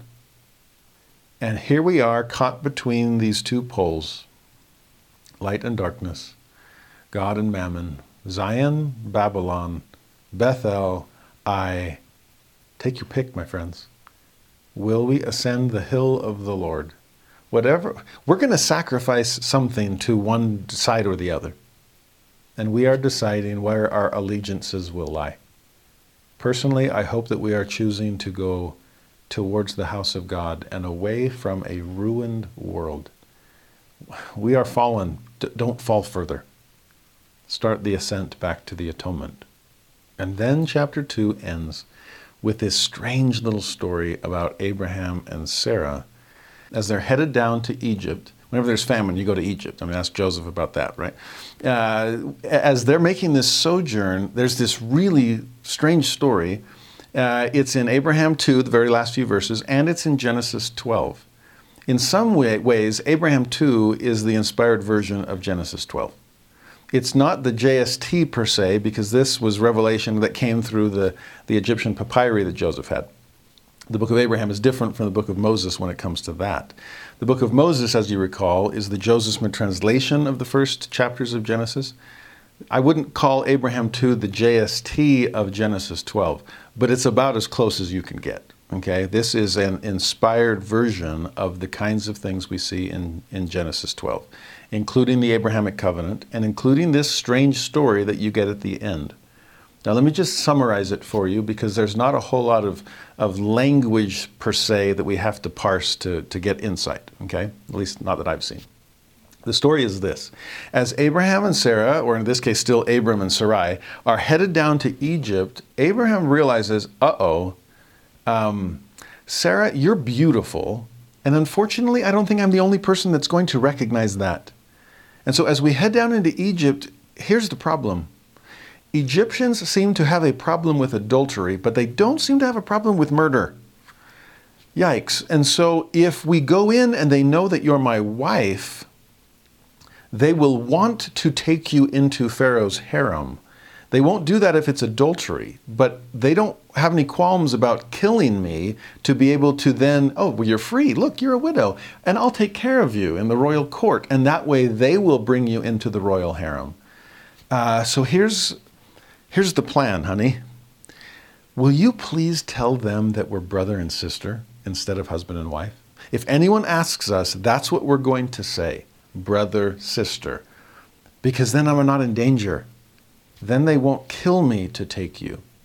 Well, that sounds like an interesting solution. By the way, this technically isn't dishonest. There's some loopholes here, because in the ancient world, and we'll see this later with Abraham and Lot, sister or brother was a far broader encompassing word. That if you were related, you could call them brother or sister.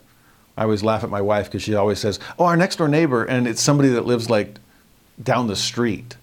And I'm always like, honey, that's our, in the neighborhood, but it's not our next door neighbor. And she's like, it's all the same thing. I'm like, no, actually, that's why we call it next door. It's really specific. We only have 2 next door neighbors, okay? And she's like, whatever. She would have been a good ancient Hebrew, because it's like brother, sister, next door neighbor. It's encompassing. If you're in the neighborhood, as far as I'm concerned, you're our next door neighbor. That's how much my wife loves people, okay? They love her too. But in this case, we're all brothers and sisters, aren't we? And for Abraham and Sarah to say, well, brother, sister, close enough. They actually are related even outside of the marriage covenant. They were related in other ways than that. So they're trying to use this flexibility in the language for Abraham to protect himself. Okay. Now we're going to see next week it happens a second time, unfortunately. But this first one is fascinating thanks to something we see in Abraham 2 that we don't see in Genesis 12. Now, I just summarized the story, and that basic outline is the same in both places.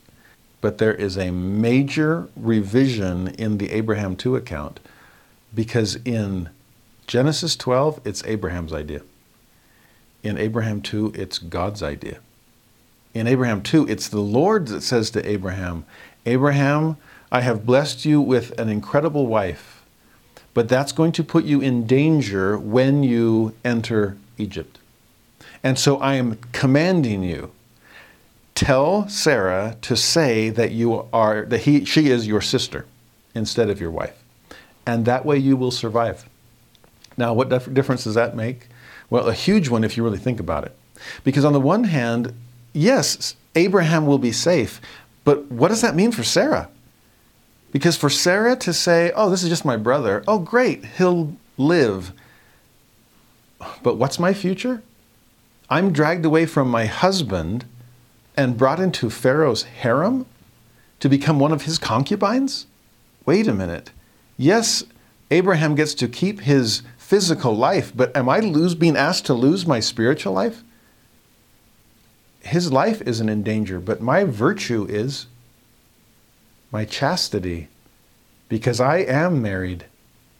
And if I'm taken into Pharaoh's harem to become a concubine of his, then I am laying on my own altar that which is of most precious to me, as the Book of Mormon says, even your chastity and virtue. Now, what on earth is God doing here? Well, as the story unfolds in the book of Genesis, since the story is cut short in the book of Abraham and you don't know what happens, in the Genesis account, as soon as he gets there and Pharaoh is like, oh, wow, you have who is this beautiful woman that I desire to take into my household? And it's Sarah, I'm his sister. Oh, wonderful.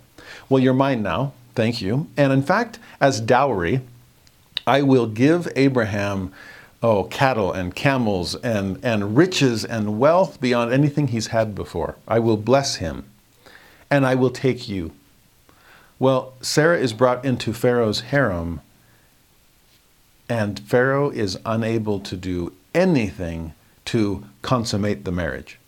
God curses Pharaoh with plagues until he's like, what is going on? Something's wrong here. I'm being cursed for some kind of wickedness. I can't think of anything I've done wrong. And as he's kind of exploring the options and what could I possibly have done that is against God's will that he's punishing me for, that's when he discovers that he's been tricked and that Abraham and Sarah are husband and wife, not brother and sister. In Genesis 12, Pharaoh asks Abraham, why sayest thou she is my sister? So I might have taken her to me to wife? It's like, what were you thinking, Abraham? I could have committed adultery. I was about to. No wonder God plagued me for a sin I was about to commit. But I didn't commit it, and nor would I. And so here is your wife back. He says, now therefore behold thy wife, take her, go thy way. And Pharaoh commanded his men concerning him, and they sent him away, and his wife, and all that he had. Now we start to see a couple of differences unfold. First off, if Abraham had just come in and tried to defend himself and said, no, this is my wife, you can't do anything against her, well, Pharaoh definitely outnumbers and outmans Abraham, and he could easily kill Abraham and take Sarah if that's what he wanted. Instead, by bringing her in and not only preserving Abraham's life, but enriching him, okay, that puts Sarah in a tough situation, but she's protected, and in the process, Pharaoh comes to know not just Abraham and Sarah, but Abraham and Sarah's God. He comes to know God directly and sees that, whoa, these strangers, these wanderers coming into my kingdom have divine protection. Wow. There's something about this couple and something about their God that he would reveal himself to me in order to protect them. There's something here. Does this open the door for Abraham to be able to give this Egyptian astronomy lesson? It definitely opens the door for him to start moving in the direction of the prosperity God had promised him. It's interesting that when God asks us to make a sacrifice, he's actually asking for an investment in our own future. That's not much of a sacrifice. When the returns on the investment are sky high. Interesting to think what God is doing here. Abraham, I'm trying to move you forward. Even when I'm asking you to do something that's counterintuitive. There's something else to this Abrahamic sacrifice also. We will see next week very clearly that God has asked Abraham to lay Isaac on the altar. But do you see the incredible difference when God commands Abraham and Sarah to say that you're brother and sister instead of husband and wife? Knowing full well what this is going to mean, Abraham, I'm asking you to sacrifice your wife, just like I will ask you to sacrifice your son. Talk about a gut-wrenching situation. In order to have seed, the central promise of the Abrahamic covenant, you have to have at least two things. You have to have a wife and you have to have a child. Well, next week we will see him sacrifice child. Today we see him sacrifice spouse. Putting it all on the line, putting it all on the altar. Abraham, do you trust me that seed, literal seed, can come through you, even if I ask you to sacrifice that only son? And now, if I ask you to sacrifice your own spouse, how much do you trust me? And this time, it's a dual sacrifice, because just as Abraham is being asked to sacrifice his wife, Sarai is asked to sacrifice her virtue. That which Abraham refused to give up, that which the daughters of Onidah refused to give up. And yet now Sarai is being asked to offer that on her own altar. Not a lion couch this time, but Pharaoh's bed. She's being put in a horrible situation. And if it was just Abraham's idea, like it is according to the Genesis version, then what does it make Abraham seem? This scared spouse that's using his wife as a human shield. Oh, honey, please, please, I'm afraid. I don't want them to kill me. So please, will you offer your chastity, your virtue as a sacrifice for my life? We'll see in a moment that that is not Abraham's personality. So I find it hard to believe the Genesis version just based on that alone. But especially once we see the Abrahamic version, that it is God asking for sacrifices. And, just like we'll see next week, it is God staying the hand. It's amazing. Abraham, offer your wife. You will not lose her. Sarah, offer your virtue. You will not lose that either. Trust me. Eternity is your covering. I will be with thee. And if you will follow me, even into Pharaoh's court,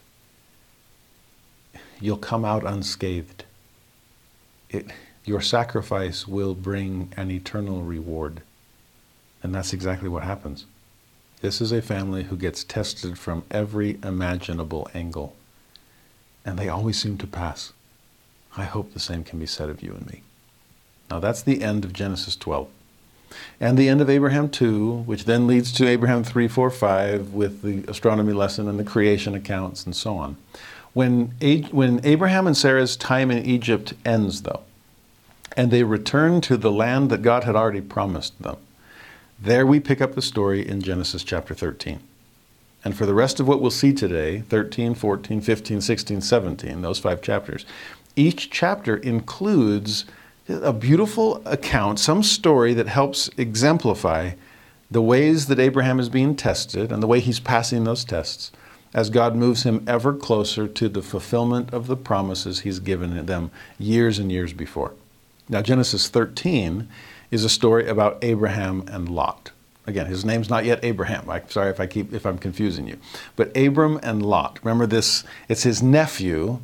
He calls him his brother on occasion. Again, if your wife's your sister, then your nephew can be your brother. It's all close enough, okay? Anyway, Abram returns to Canaan. In fact, he goes back to that same spot where he'd pitched his tent and built his altar between Bethel and Ai. Verse 4 says, he went unto the place of the altar, that's his focal point, which he had made there at the first, and there Abram called on the name of the Lord. I'm back. First place I want to go is my temple, okay, my mini mountain of the Lord. Go to the altar, call upon the name of God. I'm returning to your land of promise, having lived your promises even in enemy territory. What would you have me do from here? Now, in verses 5 through 7 of chapter 13, you get some issues between, well, this is where, like I said, the sacrifice is actually an investment. Well, in a way, maybe the blessing is a curse, because Abraham gets blessed so much. Pharaoh kind of gave him the down payment on the blessings that God had promised. But there's so much prosperity that Abraham is receiving. And Lot, being connected to the covenant keeper, is being prospered and blessed right alongside him. So here you have Abram and his nephew Lot, and they're both becoming very wealthy in terms of their flocks and their herds, to the point that those flocks and herds start kind of getting too big for the territory that they're sharing. Kind of this land ain't big enough for the both of us sort of a thing. Now, the problems aren't between Abraham and Lot per se, but they are between their herdsmen.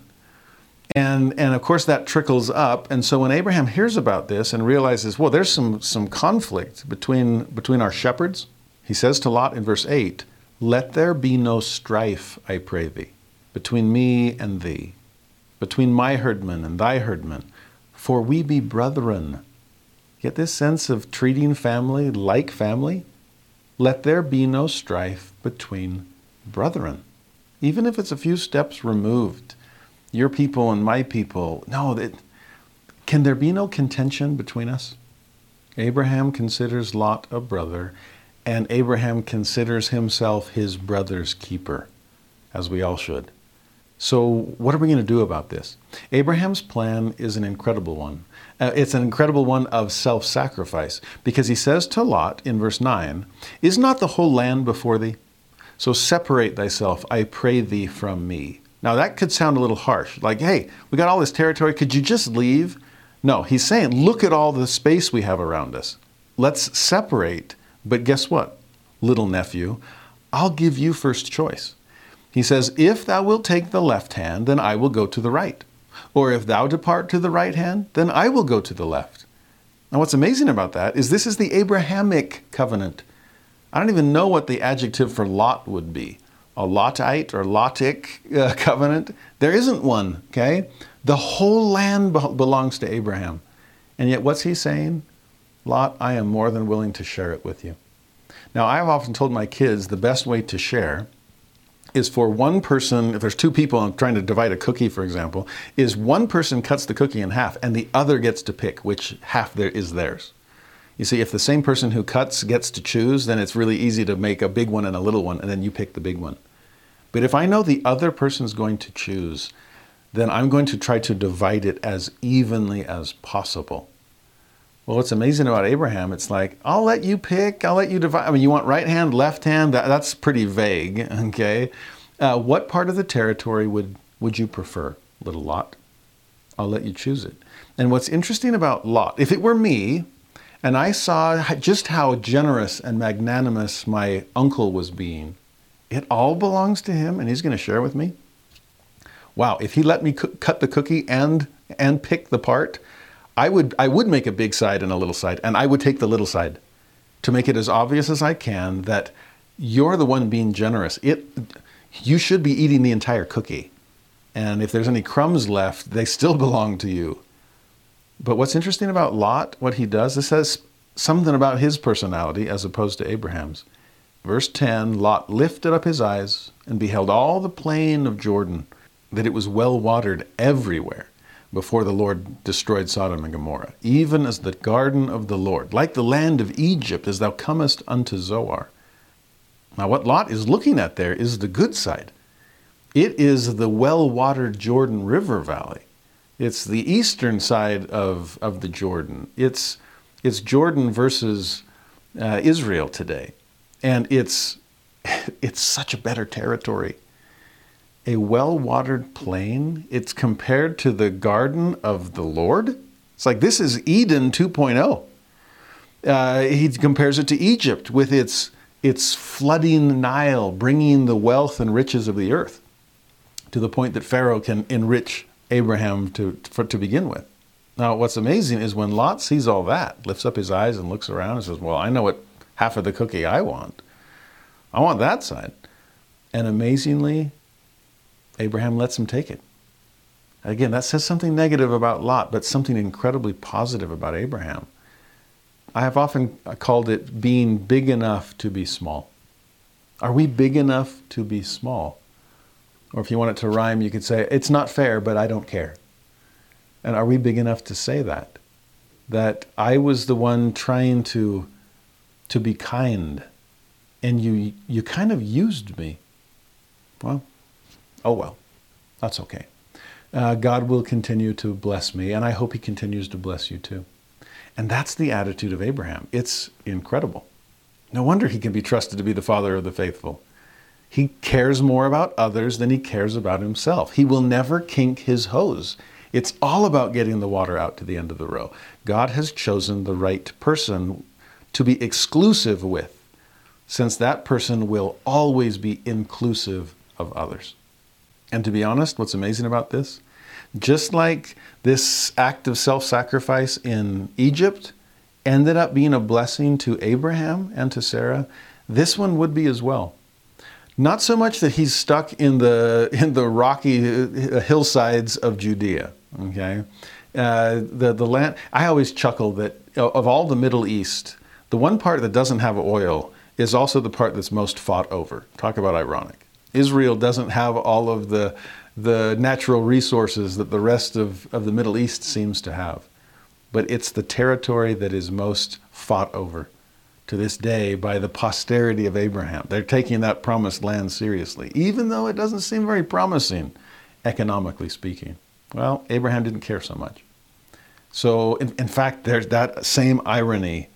The fact that this promised land that was all promised to Abraham and to his seed forever, he was willing to part with, part of it at least, to keep the peace with his brother, his nephew. I do wish that the Israelis and Palestinians, having spent 5 months in Israel as a college student and falling in love with that part of the world and recognizing the humanity in both sides. I made Israeli friends. I made Palestinian friends. I saw Israel. I saw the West Bank. We saw it all. And whether it's the Palestinians or the Israelis, whether it's the Muslims or the Jews, both sides claiming Abraham as their father, I wish they could take a page from Father Abraham's book. And which side would you want? Take it. May there not be strife between brethren. Sad, sad irony that a land that Abraham was willing to share is being fought over by descendants who are unwilling to. We've lost something since then. But like I said, it ended up being a blessing to Abraham. Sacrifices always are. In this case, not what he gained, but what he didn't lose. Because it's hinted at in that verse when Lot is looking around and says, this place is amazing. And what he focuses on, it's like Eden. It's like Egypt. Well, Egypt was good and bad. Good economically, not so good spiritually. And what else did he liken it to? Oh, this is like that incredible garden of God before the Lord destroyed Sodom and Gomorrah. Since Sodom and Gomorrah were down in the Jordan River Valley also. I mean, you want to build a place of worldly prosperity. Well, it's a good place to do it. And that's exactly what Sodom and Gomorrah were all about. We'll see later what happens with Sodom and Gomorrah as far as Lot is concerned. But by allowing Lot to choose, and by being content with the lesser part, it helped him avoid the kinds of challenges. Maybe that was part of setting that altar there. God, I'm willing to make sacrifices. I'm coming into the world. Please keep me from becoming of it. Okay, I will. If you'll simply trust me, be big enough to be small, and let somebody else take what they think is the better portion, when in reality it is putting them dangerously close to Sodom and Gomorrah, to Egypt, to the wrong version of Eden, the shortcut further downhill, further fallen, rather than ascending the hill of the Lord. Abraham, you did the right thing, and it's going to put you in a better place. Abraham gets it. According to verse 12, Lot pitches his tent towards Sodom. Talk about the flip side of what's happening in King Benjamin's people, where they are pitching their tent facing the temple, or Abraham facing Bethel. Well, here's Lot in what he thought was the superior territory, but I'm not in Sodom. I can be close enough to be able to benefit from it, right? I just go in on the weekends for fun.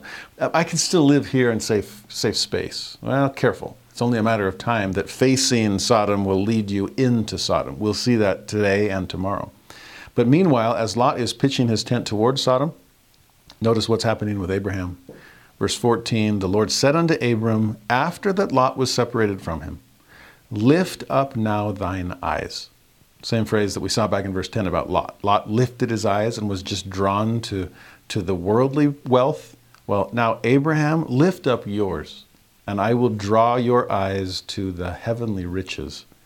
Lift up now thine eyes.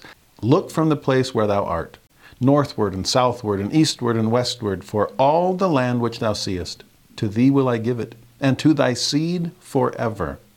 Like I said, no wonder Isaac's Jews and Ishmael's Muslims are still fighting over it to this day. God continues, I will make thy seed as the dust of the earth. And if you've seen anywhere in the Middle East, there's dust everywhere. Okay? And so good object lesson here. So that if a man can number the dust of the earth, then shall thy seed also be numbered. So arise, walk through the land in the length of it and in the breadth of it, for I will give it unto thee. So what does Abraham do? Verse 18, the chapter ends, Abram removed his tent and came and dwelt in the plain of Mamre, which is in Hebron. And first thing, he built there an altar unto the Lord. God, I trust your promises. In fact, even the way, like I said, like the dust of the earth in the Middle East, surrounded by sand. In the Abraham version, there's a great scene when he's going off to Egypt, and it's, again, deserts, and it's nighttime. Abraham makes a point of saying that. This is Abraham 3:14. It was in the night time when the Lord spake these words unto me. I will multiply thee and thy seed after thee like unto these, as he's pointing to the stars. And if thou canst count the number of sands, so shall be the number of thy seeds. I love that God is setting up his lesson with these incredible visual aids. Out in the desert between Israel and Egypt, nothing but dust and sand as far as the eye can see. And at night, with no light pollution, no sun to obscure the stars, and look up, you'll see nothing but stars. Look down, you'll see nothing but sand. And Abraham, start counting. Because just as the stars and sands are innumerable unto man, though numerable to me, as we saw from Moses, so shall thy posterity be. I mean, if Abraham is a visual learner, it doesn't get much better than that. Now, those are the promises. We're seeing the 3 P's of the Abrahamic covenant, okay? Here's your promised land. Get on this mountain, look north, south, east, west. It's all yours. We're seeing prosperity, stars of the heaven, sands of the sea. What about priesthood and all those blessings that we're trying to extend? Well, there's going to be some obstacles you need to overcome along the way. And we'll see the first set here in first set. We've already seen obstacles ever since we met Abraham, right? His very first verse. I had to move. Well, he keeps moving. And in chapter 14 of Genesis, we'll see another struggle that he's up against. This is a story I'll try to summarize instead of reading verse by verse. In Abraham 14, it's more of Abraham and Lot, and we'll also meet Melchizedek by the end of the chapter, and that's really important. But first with Abraham and Lot. Now remember, they separate. Abraham gets the short end of the stick. Lot gets the better end. But it wasn't just better in his eyes, it was better in a lot of other people's eyes too.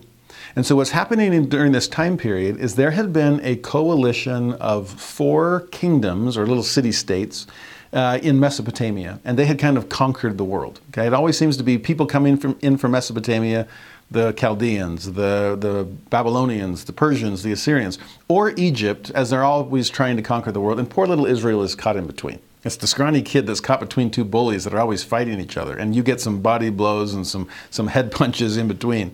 Well, at this point, this conglomeration of 4 kingdoms from Mesopotamia have been exacting tribute from 5 kingdoms throughout this Jordan River Valley and beyond. Well, they're sick of it. It's been 12 years that they've been paying off the bullies further north. And so 5 of these kingdoms decide, let's rebel. I mean, it's 5 on 4. We can do this. And if we 5 will unite to fight against those 4, we can defend ourselves. Among those 5, by the way, are the kings of Sodom and Gomorrah and a few others that are less famous. Well, that was not a very good idea because the 5 did rebel and ended up getting destroyed by the 4. The 4 were stronger all along. Okay, this is a bad bully. And what they ended up doing, not just continuing to exact tribute, but to exact revenge. They came down and reconquered all these 5 kingdoms and ended up carrying their people and their possessions back home with them up north. And so now a servant comes running and tells Abraham, your nephew was caught up in all of that and ended up getting taken captive along with everybody else. See, there's an interesting verse in chapter 14, verse 12. They took Lot, Abram's brother's son, it's his nephew, who dwelt in Sodom. So it didn't last long with just pitching the tent towards it. I mean, you look at it long enough, the fruit becomes pleasant to the eye. We saw that, right? So Sodom, it can't be that bad. And from safe distance within your tent, it becomes unsafe non-distance, and you're dwelling in Sodom itself. So there he was. He dwelt in Sodom. And they took Lot. They took his goods. They departed. So how's Abraham going to react? If it were me on one of my worst days, I'd probably kind of have this wicked grin and go, well, serves him right. Since that's what he picked up his end of the stick and he got that end too. And don't complain about losing your goods, since basically all those goods belong to me to begin with. Well, that's me on a bad day. That's not Abraham, ever. So verse 14, when Abram heard that his brother was taken captive, the servant says, it's your brother's son. Abraham makes it much more close. No, it's my brother, and I am my brother's keeper. So when Abram hears that his brother is taken captive, he armed his trained servants, born in his own house, 318, and pursued them unto Dan. Wow, he's got armed, trained servants, 318 in his own house. Yeah, you want to talk about building prosperity. God has been incredibly generous to Abraham. These souls that he has won, people within this extended metaphorical family. But if it's family, and we're coming together and we are going to go rescue Lot. Now, by that time, it says he was pursuing the enemy all the way to Dan. Now, Hebron is in the southern end of Israel, and Dan is at the northern tip of modern-day Israel. Depending on how you measure it, this could be 200 miles or more that Abraham is bringing his commando mission. Now, actually, commando mission, probably not the best way to describe it, because a commando mission would suggest kind of sneak in under cover of darkness and grab Lot and then book it back to friendly territory so that you're safe. Kind of an enter enemy lines and then extract the person that we're trying to save. It didn't end up being that. It was a massive battle. And remember, earlier it was 5 kingdoms, 5 city-states trying to conquer these 4, and they failed. And here comes Abraham with 318 servants, and they kind of divide out into smaller groups and then come charging into the enemy camp. And later on it will call it the slaughter of Chedorlaomer. He's one of the kings of this coalition. Slaughter. Abraham and his servants were able to do something that 5 city-states, 5 little kingdoms weren't able to accomplish. You understand now why I would say using Sarah as a human shield doesn't sound like the character of Abraham? No, I'm not like, oh, honey, please say that you're my wife so that I'm spared from Pharaoh. No, if it were the real Abraham, without God telling him to do this, he would be like, over my dead body, and I don't care about my dead body. I'm not going to sacrifice my wife. If I'm willing to put my life on the line for my punk nephew, who was bigger than his britches, you better believe I'm going to put my life on the line for my sweet, beloved wife. Well, no wonder it was a test of faith for God to give the commandment to Abraham. to sacrifice his wife. Okay? Again, there's more reasons pointing to that Joseph Smith got it right rather than just the version that we have in Genesis. But Abraham attacks, and it's a rout. In fact, it says that he pursued them all the way to Damascus. So not just chasing them down to Dan, that's where the battle begins, but these enemies are running, flee, run away with their tail between their legs as Abraham continues to chase them all the way back near Damascus itself. So add to the 200 miles all the other distance to keep chasing them down. Incredible. Again, Abraham's courage, his loyalty, his willingness to put his life on the line to protect a member of his family, even one that might not fully deserve it. Actually, not only does that sound like God's chosen a good person to be the father of the faithful, but also he's chosen a good one to be a type and shadow of Christ himself. Someone willing, a person of high standing, willing to lower himself, and then willing to put his life on the line in order to rescue those that put themselves in harm's way to begin with, but doesn't chasten them for it. Instead goes and saves them and brings them back to try again. It's amazing Abraham does that. Now, by the end of chapter 14, he's returned with the people and the spoils of war. And what's interesting there is he meets two people as he returns to the promised land. And again, if we're looking at foils here, if we're trying to see opposites, whether it's Bethel and Ai, whether it's Cain and Abel, here it is Salem or Sodom, because two kings come out to meet Abraham. Here comes Hail the conquering hero, and he comes with all of these things, and here comes the king of Sodom, followed by the king of Salem. Abraham has a choice to make. In verse 17, the king of Sodom went out to meet him after his return from the slaughter of Chedorlaomer. Okay, massive victory, not just some kind of commando raid. Now later you'll see that the king of Sodom says to Abram, "Give me the persons and take the goods to thyself." So I only want my subjects. Okay, I can tax them to death later on. Don't worry. I just want my subjects back. I want people to rule over. You can keep all the stuff. Believe me, we'll replace it and then some very shortly. So just hold on to all of these riches. That's my payment for you. But Abram's response is fascinating. He says to the king of Sodom, "I have lifted up mine hand unto the Lord, the Most High God, the possessor of heaven and earth." So lifting up my hands, there's prayers, there's promises. I have made a covenant with my God. And here's what it was: that I will not take from a thread even to a shoe latchet, that I will not take anything that is thine, lest thou shouldst say, I have made Abram rich. Fascinating statement by Abraham there. Why reject all of the wealth of Sodom?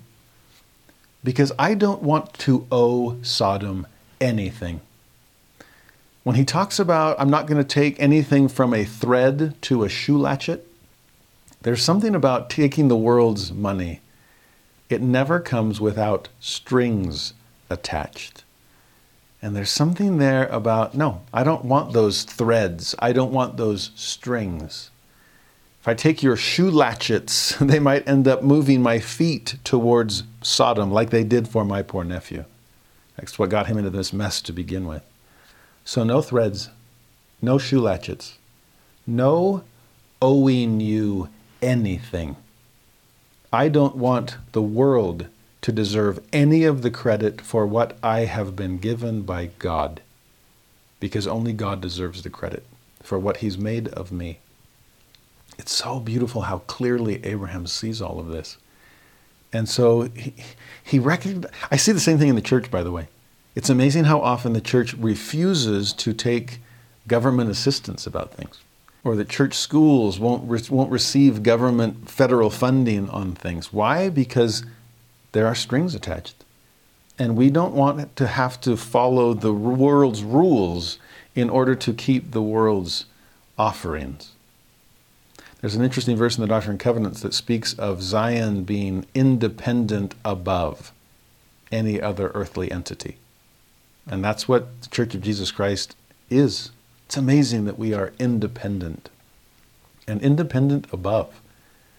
It's an incredible thing. And to see Abraham as the example of this, I do not care for what the world has to offer. No wonder it was easy for me to let Lot choose. And if he chooses the world, fine. I didn't want it anyway. If he wants the better part, I'm okay with the lesser part, because as far as God is concerned, there's no lesser. All that the Father hath shall be given unto thee. That's the ultimate promise. And I can wait for that. So, King of Sodom, I refuse to be your subject. You said that you wanted to take all the people back. Well, I refuse to be one of them. I will not be numbered among those that are beholden to Babylon, or that have strings attached to Sodom. I will be free. Actually, I'll be a chosen servant, but to a better king.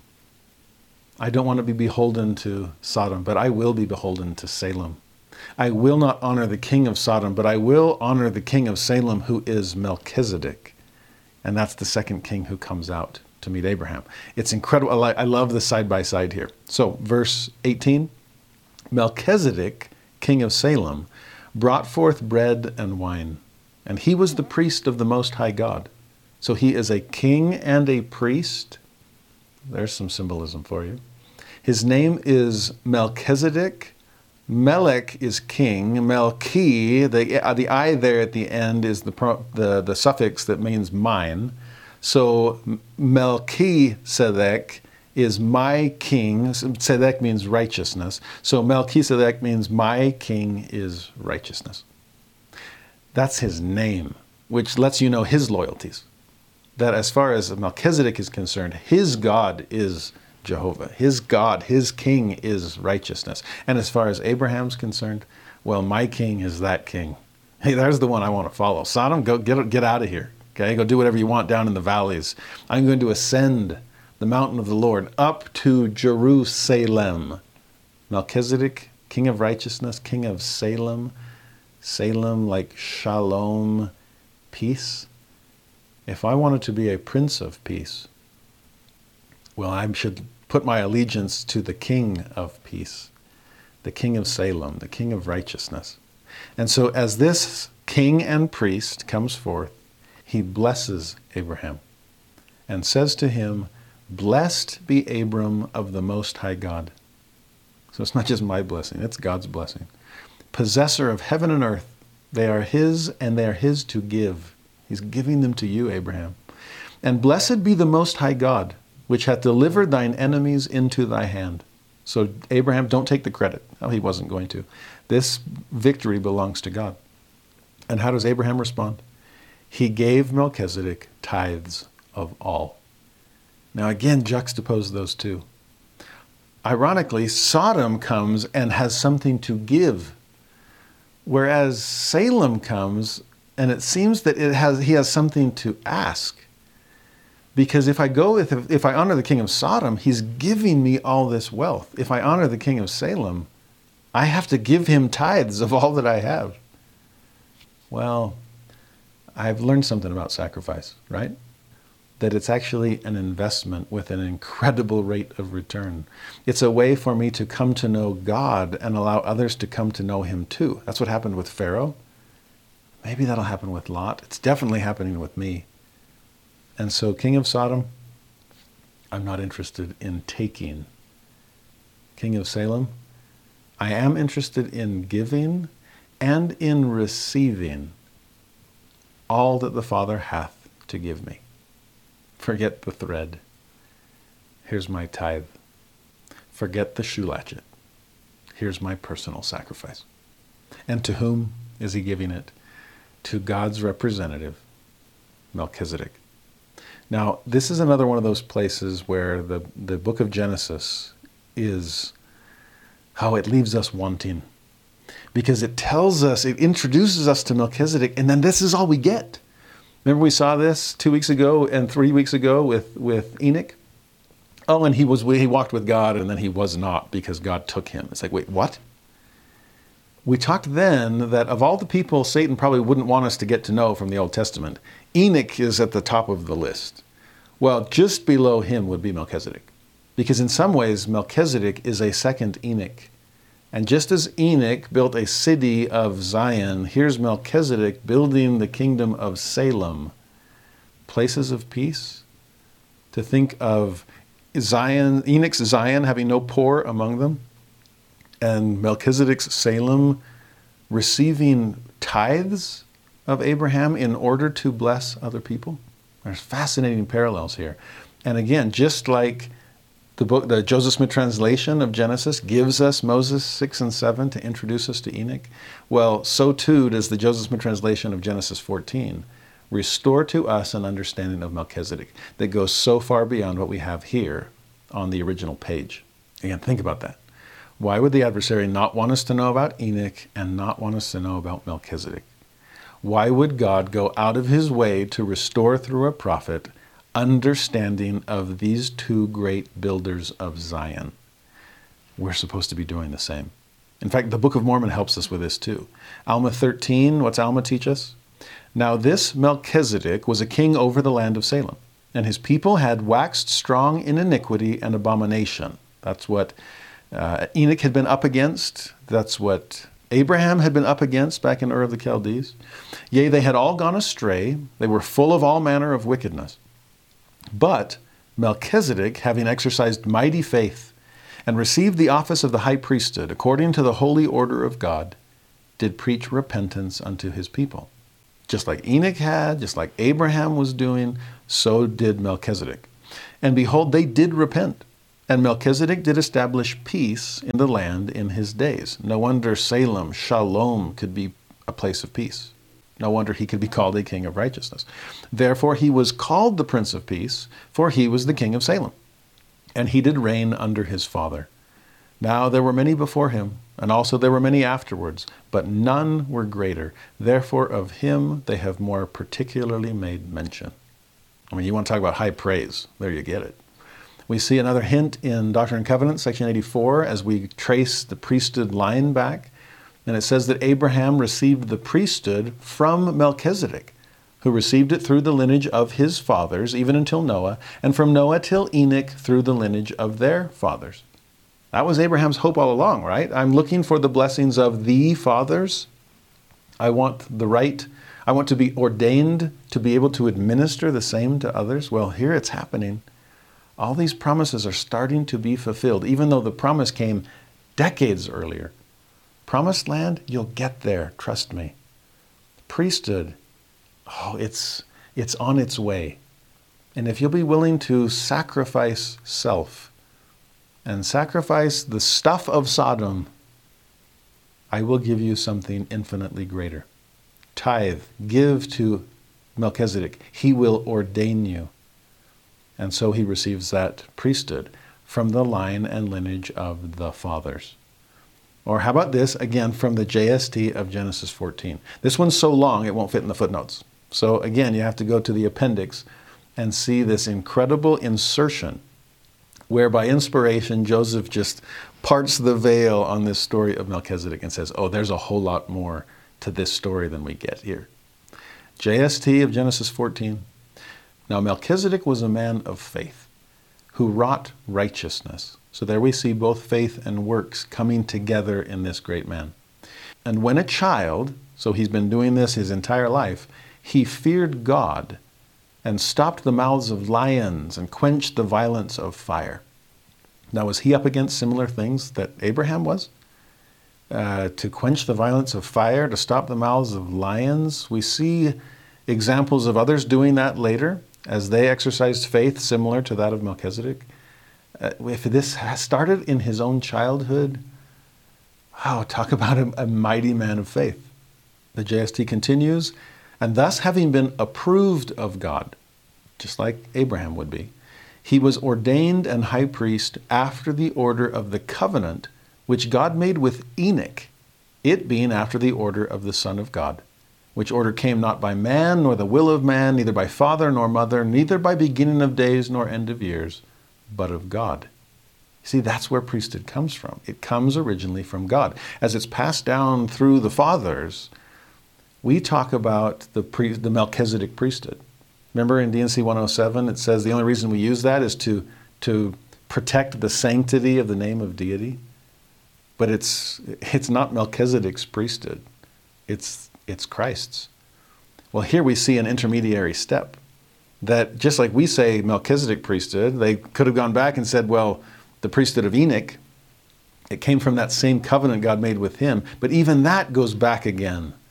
And you have to connect it back to Christ. You really see it spelled out in D&C 76, where it says, after the order of Melchizedek, which was after the order of Enoch, which was after the order of the only begotten Son. There you see all the two middlemen, Melchizedek and Enoch, tying those two together again as builders of Zion, as they connect and point us back to Christ himself. That's where this priesthood comes from. Well, keep going in the JST. And it was delivered unto men by the calling of his own voice, according to his own will, unto as many as believed on his name. Sound like that personal connection we've seen over and over between God and Abraham? For God, having sworn unto Enoch and unto his seed with an oath by himself, I swear on my own life, my own existence, that every one being ordained after this order and calling should have power by faith, and then he begins this incredible list. Honestly, whenever I read it, as a bearer of the Melchizedek priesthood myself, when I read these passages, I realize just how far short I'm falling from what God intends to do for others through me and through my ministry. We all know that statement from Brigham Young that we live beneath our privileges. And never do I feel that quite as much as when I read these verses. Because if we have faith sufficient to receive sufficient power from God, that's how we tap into the powers of heaven, right? This is all D&C 121. Live the principles of righteousness as Melchizedek did.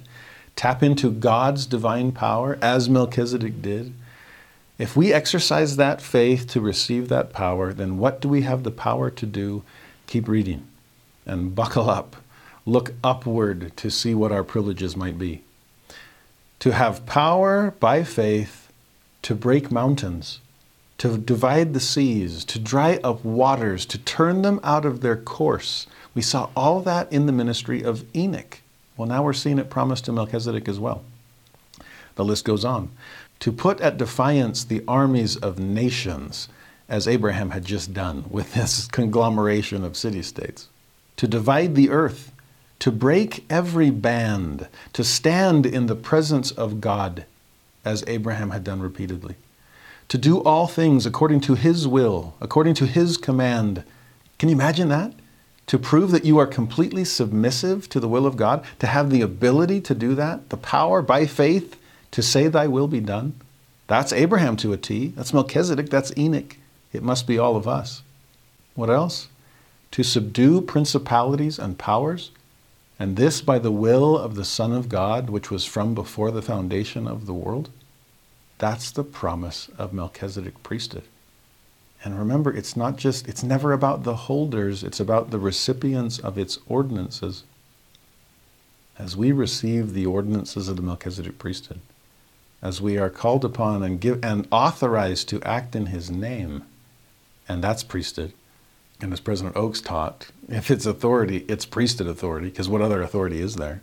As D&C 107 says, if it's priesthood, it's Melchizedek priesthood, because that's all there is. Everything else is just an appendage unto it. This is us he's speaking to, and we need to live up to these privileges. If we do, notice how the promise continues. And men having this faith, coming up unto this order of God, were translated and taken up into heaven. Now, obviously, that includes the people of Enoch. That seems to suggest that similar things were happening to the people of Melchizedek. That his righteous saints, as he is establishing Zion among him, his people are being translated and taken up to heaven as well. Now, Melchizedek was a priest of this order. Therefore, he obtained peace in Salem and was called the Prince of Peace, exactly what Abraham wanted to be. And his people wrought righteousness and obtained heaven and sought for the city of Enoch, which God had before taken, separating it from the earth. having reserved it unto the latter days or the end of the world. So again, you see over and over and over these connections between Salem and Zion, between Melchizedek and Enoch. No wonder Joseph Smith is trying to be both and combining them in our day. We're trying to obtain heaven too. So we better be seeking for the city of Enoch. And not just for God to bring it, for us to build it. Keep going. We're still not done with the JST. And hath said and sworn with an oath, here's covenant language again, that the heavens and the earth should come together. There's the rainbow. The sons of God should be tried so as by fire. Maybe that's what provides the light that's required to see a rainbow to begin with. And this Melchizedek, having thus established righteousness, was called the King of Heaven by his people. I mean, he brought heaven to earth. Or in other words, the King of Peace. No wonder Abraham wants to become a Prince of Peace under his direction.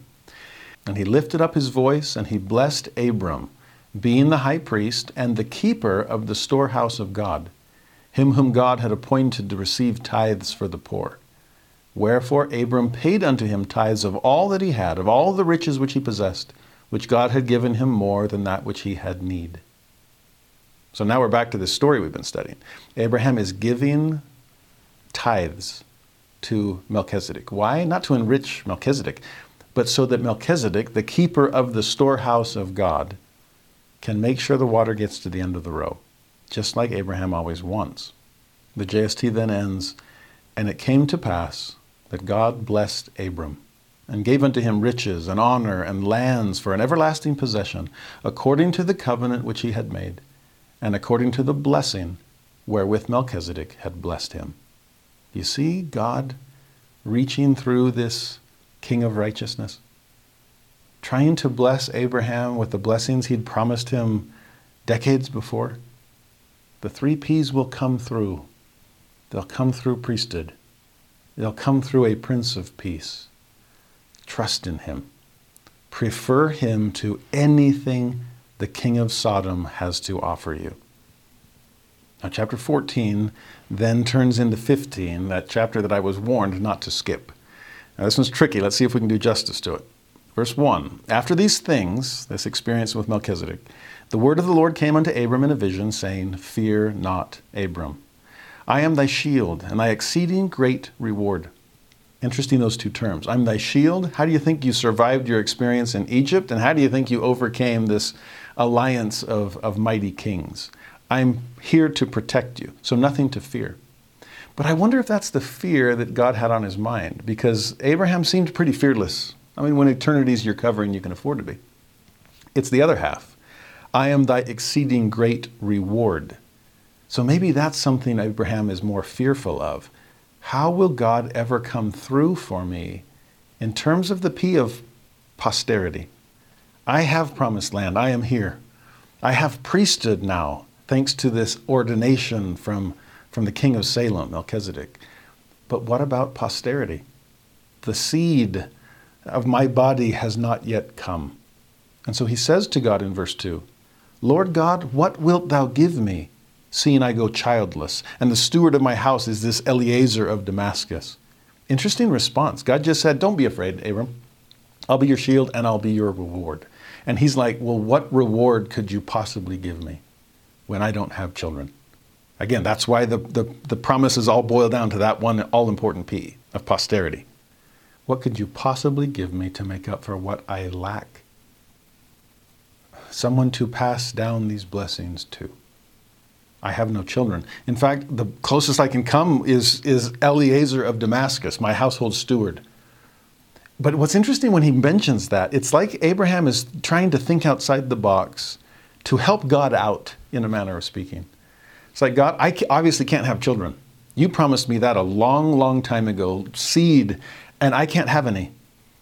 And so how are you going to keep your promise? How are you going to keep your word? You did talk about my seed being priesthood. I have that now. You did talk about, you seem to suggest a symbolic possibility here. And so those that are adopted into the family become my seed, those that believe as I do. Well, is that how you're going to bless the world? You'll continue the covenant through this steward of mine. Not a son, but a steward. Not literal, but symbolic seed. I guess I'll take it. He says in 3, behold, to me thou hast given no seed, and lo, one born in my house is mine heir. Now the Lord responds pretty clearly. Verse 4, behold, the word of the Lord came unto him, saying, this shall not be thine heir. It's like, Abraham, thank you for trying to do me a favor and make it a little bit easier for me to keep my word. Do we sometimes do that and kind of water down our hopes and go, well, you don't have to bless me with that. I'll take this. Now, sometimes that's necessary, right? We honor God's will. That was part of the Melchizedek promise we just saw in the JST also. But also it's to exercise faith. A good friend of mine just said, that's an interesting contrary right there. It's one thing to just have the faith to say thy will be done, but it's another thing to have the faith to offer your will and to say, God, this is really what I would love to have. We have to be able to balance those two, but sometimes we err on the side of, I'll just take whatever God gives me, instead of having the faith to say, God, this is a blessing I seek earnestly. Well, I think Abraham's trying to balance the two, but he's gone on the side of, well, if you'll take Eliezer, if he's good enough for you, he's good enough for me. But God says, no, this shall not be thine heir. But he that shall come forth out of thine own bowels shall be thine heir. Remember literal seed we talked about in Abraham 2? Your own bowels. This is going to be blood relation. So fear not, Abraham. I'm more than your shield. I am your reward. And that reward is coming. Now, verse 5, something strange starts to happen. It says, he brought him forth abroad and said, look now toward heaven. Tell the stars, if thou be able to number them. And he said unto him, so shall thy seed be. So once again, there's that repetition. The great visual aid there in the darkness. Milky Way, well, how's that, Father Abraham? And then verse 6, such a beautiful verse. And he, Abraham, believed in the Lord. And he, God, counted it to him for righteousness. Abraham, I'll count that. I will count your faith as righteousness, and I will bless you abundantly. The windows of heaven are about to open. Thank you for trusting me. Thank you for believing in me. In fact, I was looking at the original of that. He believed in the Lord. The Hebrew word that's translated as believed there, it comes from the verb aman. In fact, that kind of woke me up because in the Doctrine and Covenants we learned that that's one of God's name is Aman. And Christ is the son Aman. Now, is that Adamic? How does that relate to Hebrew? No idea. So I don't want to get too far ahead of myself here. But it is interesting that verb of belief and trust and building upon that is Aman. And then what blew me away as I looked for other instances of that throughout the Old Testament, where else does he talk about that? It comes up so frequently when belief is spoken of, when trust in God is the issue. But it's also the same root word of a couple of verses that surprised me. For example, when Isaiah talks about kings shall be thy nursing fathers and queens thy nursing mothers. They'll pick you up on their shoulders and bring you singing to Zion. That the word nursing fathers and nursing mothers comes from that same Aman. That belief, that trust. They will scoop you up. You can trust them. You picture God's divine embrace, that God as our nursing father. It's incredible. And then later in Isaiah, when it talks about the nail in a sure place, that we can hang all of our hopes and fears on him, that sure place, that word comes from Aman also. Mind-blowing. It's like, wow, I believe in God. I haven't seen the promise yet. I have no literal seed. And boy, do I seem too old to, and Sarai seems too old to ever have one. But I trust God. He will nurse me into full spiritual health. He will carry us on his shoulders. We can hang our hopes on him. And if we'll believe like that, if we'll trust God like that, it will count as righteousness. God will see that. Is our faith that visible? Does it count for our righteousness? Well, it did for Abraham. So in verse 7, God says to him, I am the Lord that brought thee out of Ur of the Chaldees, to give thee this land to inherit it. I promised you that P, promised land, and you're living in it. I promised you P of priesthood, and you just received it. Hold out hope. I'm giving you the promise again of posterity. It will come. And then Abraham asks an interesting question. Verse 8, he said, Lord God, whereby shall I know that I shall inherit it? Now, I don't think he's asking for a sign here. Rather, Lord, I believe. He believed in the Lord. Help thou mine unbelief. How do I know? Or how will I know that it's going to come? I trust you. I just want to fortify my faith. Please strengthen it. And then the story unfolds in a fascinating way. Verse 9 and 10, Abram takes a heifer, a she-goat, a ram, a turtle dove, a pigeon. He takes all these animals, and as God commands him, he cuts them all in half. Well, the birds were too small, so he just keeps them whole. But all the larger animals, he cuts in half.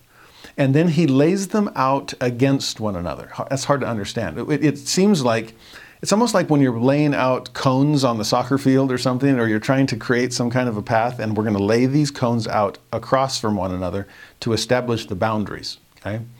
And so what he's done is he's taken these sacrificial animals, altar wherever you go, right? This is Abraham. And he cuts them in half and then lays them out. Now, we're scratching our head going, what are you doing here? No wonder this friend wanted me to cover Genesis 15. What's going on? Now, it's very important to Abraham. He gets something out of it, because later on that night, the birds of prey, the scavengers, are coming down to start picking the meat off the bones of these animals, right? So there's vultures or whatever. And Abram rushes out and shoos them away. It's like, get out of here. You're messing up my visual aid, my object lesson. It's like, well, what's the object lesson? Well, later that night, notice what happens. This is verse 17. It came to pass that when the sun went down and it was dark, behold, a smoking furnace and a burning lamp that passed between those pieces. And then 18 says, in the same day the Lord made a covenant with Abram, saying, unto thy seed have I given this land. Now, what on earth? So this same day that he renews the covenant and promises him all over again, I will be there, I'll be your shield, I'll be your reward, I will bless you in your own bowels with literal seed, and they will possess this land in perpetuity. Trust me. In fact, if you're wondering how you're going to know, here's these sacrificial animals, offer them, cut them in half and lay them out. And as he does and shoos away anything that's getting in the way, that night, this burning lamp, this smoking furnace passes between them. Now, we'll learn later in the book of Exodus that when you see a cloud of smoke and a pillar of fire, that's the presence of God. And you're supposed to follow it on your journey to the promised land. So, Abraham, follow me. And where am I going? I'm passing right down the middle of this path that you have laid out that's marked by these sacrificial animals, the ones you've cut in half. Now here, a little Hebrew helps us as well. When we talk about covenants, the verb we use is make. We make a covenant, okay? But if you were speaking Hebrew, you'd say you cut a covenant. That's what you do. We sometimes use it still in English about, well, I'm going to cut you a deal, okay? A deal, we're making an agreement on the price, and I'm going to cut you a deal here. In Hebrew, it's to cut a covenant. And so here's these sacrificial animals, and we're going to cut them. We're going to signify, we're going to reenact the covenant here. You asked, how shall I know it? Well, let's act it out, shall we? Cut the covenant all over again, and then lay them out as if to establish what I call the confines of covenant. And then I, God, am going to pass right down the center of that straight and narrow way. I will walk the covenant path. Abram, will you follow me? Because I promise you that the blessings you are waiting for lie within the confines of covenant. Thanks for thinking outside the box on my behalf. I don't need that help. You don't have to look outside the covenant to find the blessings you're seeking for. They will be within the covenant path, within the confines of covenant. They just might not be right here yet. You might have to keep following this pillar of fire and cloud of smoke. You might have to follow me a long way before the promises finally come, but they will come. Trust me. My heart breaks when I see people get a little impatient with the promises of God, and to the point that they start looking outside the confines of covenant. I'm never going to find someone in the faith to make a covenant with. And so my only hope for relationships is to marry someone who doesn't care about the covenants of God. Or I don't have any friends within the faith. My only hope of finding companionship or friendship is to look outside. I'm not saying you can't hang out with non-members. No, we're inclusive here. But when it comes to making covenants, you need to find a covenant maker and a covenant keeper. Because every Abraham has to have a Sarah, and vice versa. So Abraham, trust me. It's interesting that in the middle of this, something else happens that's interesting. Right after he shoos away the birds of the scavengers, and before he sees this pillar of fire and cloud of smoke, he has a dream, better said, a nightmare. In verse 12 it says, when the sun was going down, a deep sleep fell upon Abram, and lo, an horror of great darkness fell upon him. Sounds like a nightmare to me. And then in verse 13 through 16, here's the nightmare. God says to Abram, know of a surety that thy seed shall be a stranger in a land that is not theirs, and shall serve them, and they shall afflict them 400 years. So here we're seeing a prophecy of the Israelite bondage in Egypt before the days of Moses. No wonder he's giving him a preview of the Exodus as he passes through this covenant path. Verse 14, also that nation whom thou shalt serve will I judge, and afterward shall they come out with great substance. So Abraham, just like you came out of Egypt with great substance, since you were willing to sacrifice your spouse, thankfully the hand was stayed, the same will happen then. They will come out of Egypt with great abundance. Verse 15, thou shalt go to thy fathers in peace. Thou shalt be buried in a good old age. So this isn't going to affect you. But, verse 16, in the fourth generation they shall come hither again, for the iniquity of the Amorites is not yet full. Now that last line actually tells us something really important too. The iniquity of the Amorites is not yet full. You see, this is your promised land, but guess what? There's other people living here. And yes, you're surrounded by iniquity. That's what Melchizedek was up against as he was trying to establish his kingdom of peace. And here you are crying repentance and so on, but some will listen, some will not. The challenge is, I love you, Abraham, and you love me, but I love the Amorites too. I love the Canaanites. I love the Egyptians. I love everyone because I'm the father of all humanity. And for you to take over the promised land, if that comes at the expense of its previous occupants, then that's neither just nor merciful. And so what's going to happen? Your posterity will be off in the land of Egypt. For 400 years, it will be a time of bondage, but a time of hopefully purifying and preparing them to return to a land of promise where they will hopefully be able to keep the promises. Meanwhile, what's happening of those that are already living there? Living unpromising lives within a promised land? Well, according to verse 16 here, the iniquity of the Amorites is not yet full, but that yet is foreboding. They're going to keep getting worse and worse until they are so far afield of the promises of God that they will be swept off the land of promise. And this is foreshadowing the conquest of Canaan in the days of Joshua. Now we'll get there in a couple of months, and it seems so unjust to just wipe out the previous inhabitants. We'll talk more about that when we get there. But here is this hint that I will not do it. I will not allow my people to do it until justice demands that they be replaced with a promised people, worthy of the promised land. Actually, one of the best places to study this is 1 Nephi 17. As Nephi and his brothers are building the ship to be able to come to a new promised land themselves. And so promised land's on their mind, because technically for them, we're leaving the promised land. Israel's the only land of promise we know. Well, how does it all work? And Nephi's emphasis here is it's only promised to those who keep the promises. You have to be righteous. Here, the iniquity of the Amorites did get full, and they were displaced. They wouldn't have been if they had been faithful. The way Nephi says it to Laman and Lemuel, 1 Nephi 17:33 through 35. And now do you suppose that the children of this land, who were in the land of promise, who were driven out by our fathers, do you suppose that they were righteous? Behold, I say unto you, nay. Do you suppose that our fathers would have been more choice than they, if they had been righteous? Again, I say unto you, nay. Behold, the Lord esteemeth all flesh in one. There's the inclusivity. He that is righteous is favored of God. There's the exclusivity. But behold, this people, the Amorites and the other Canaanites that dwelt there, they had rejected every word of God, and they were ripe in iniquity. It was full.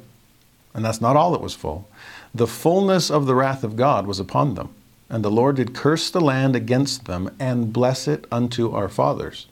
Yea, he did curse it against them unto their destruction, and he did bless it unto our fathers, unto their obtaining power over it. You catch the difference there? It's not genealogy alone, it's godliness. It's not your family tree, it's your faith and your righteousness. Are you living up to this? What he says to Abraham here is so fascinating, and it's important for us to understand it as we move forward towards the conquest of Canaan. God is no respecter of persons. He's a father who loves all of his children. The question is, will you choose me so that I can choose you, as he did with Abraham? Later on in that same story, in 1 Nephi 17, Nephi says that God loveth those who will have him to be their God. Behold, he loved our fathers, and he covenanted with them, yea, even Abraham, Isaac, and Jacob. And he remembered the covenants which he had made, wherefore he did bring them out of the land of Egypt. You see how all of this ties together? About love and covenant and chosenness, about balancing exclusivity and inclusivity, that there was nothing wrong with the Amorites or nothing inherently right about the Israelites. It's simply a matter of who do you choose?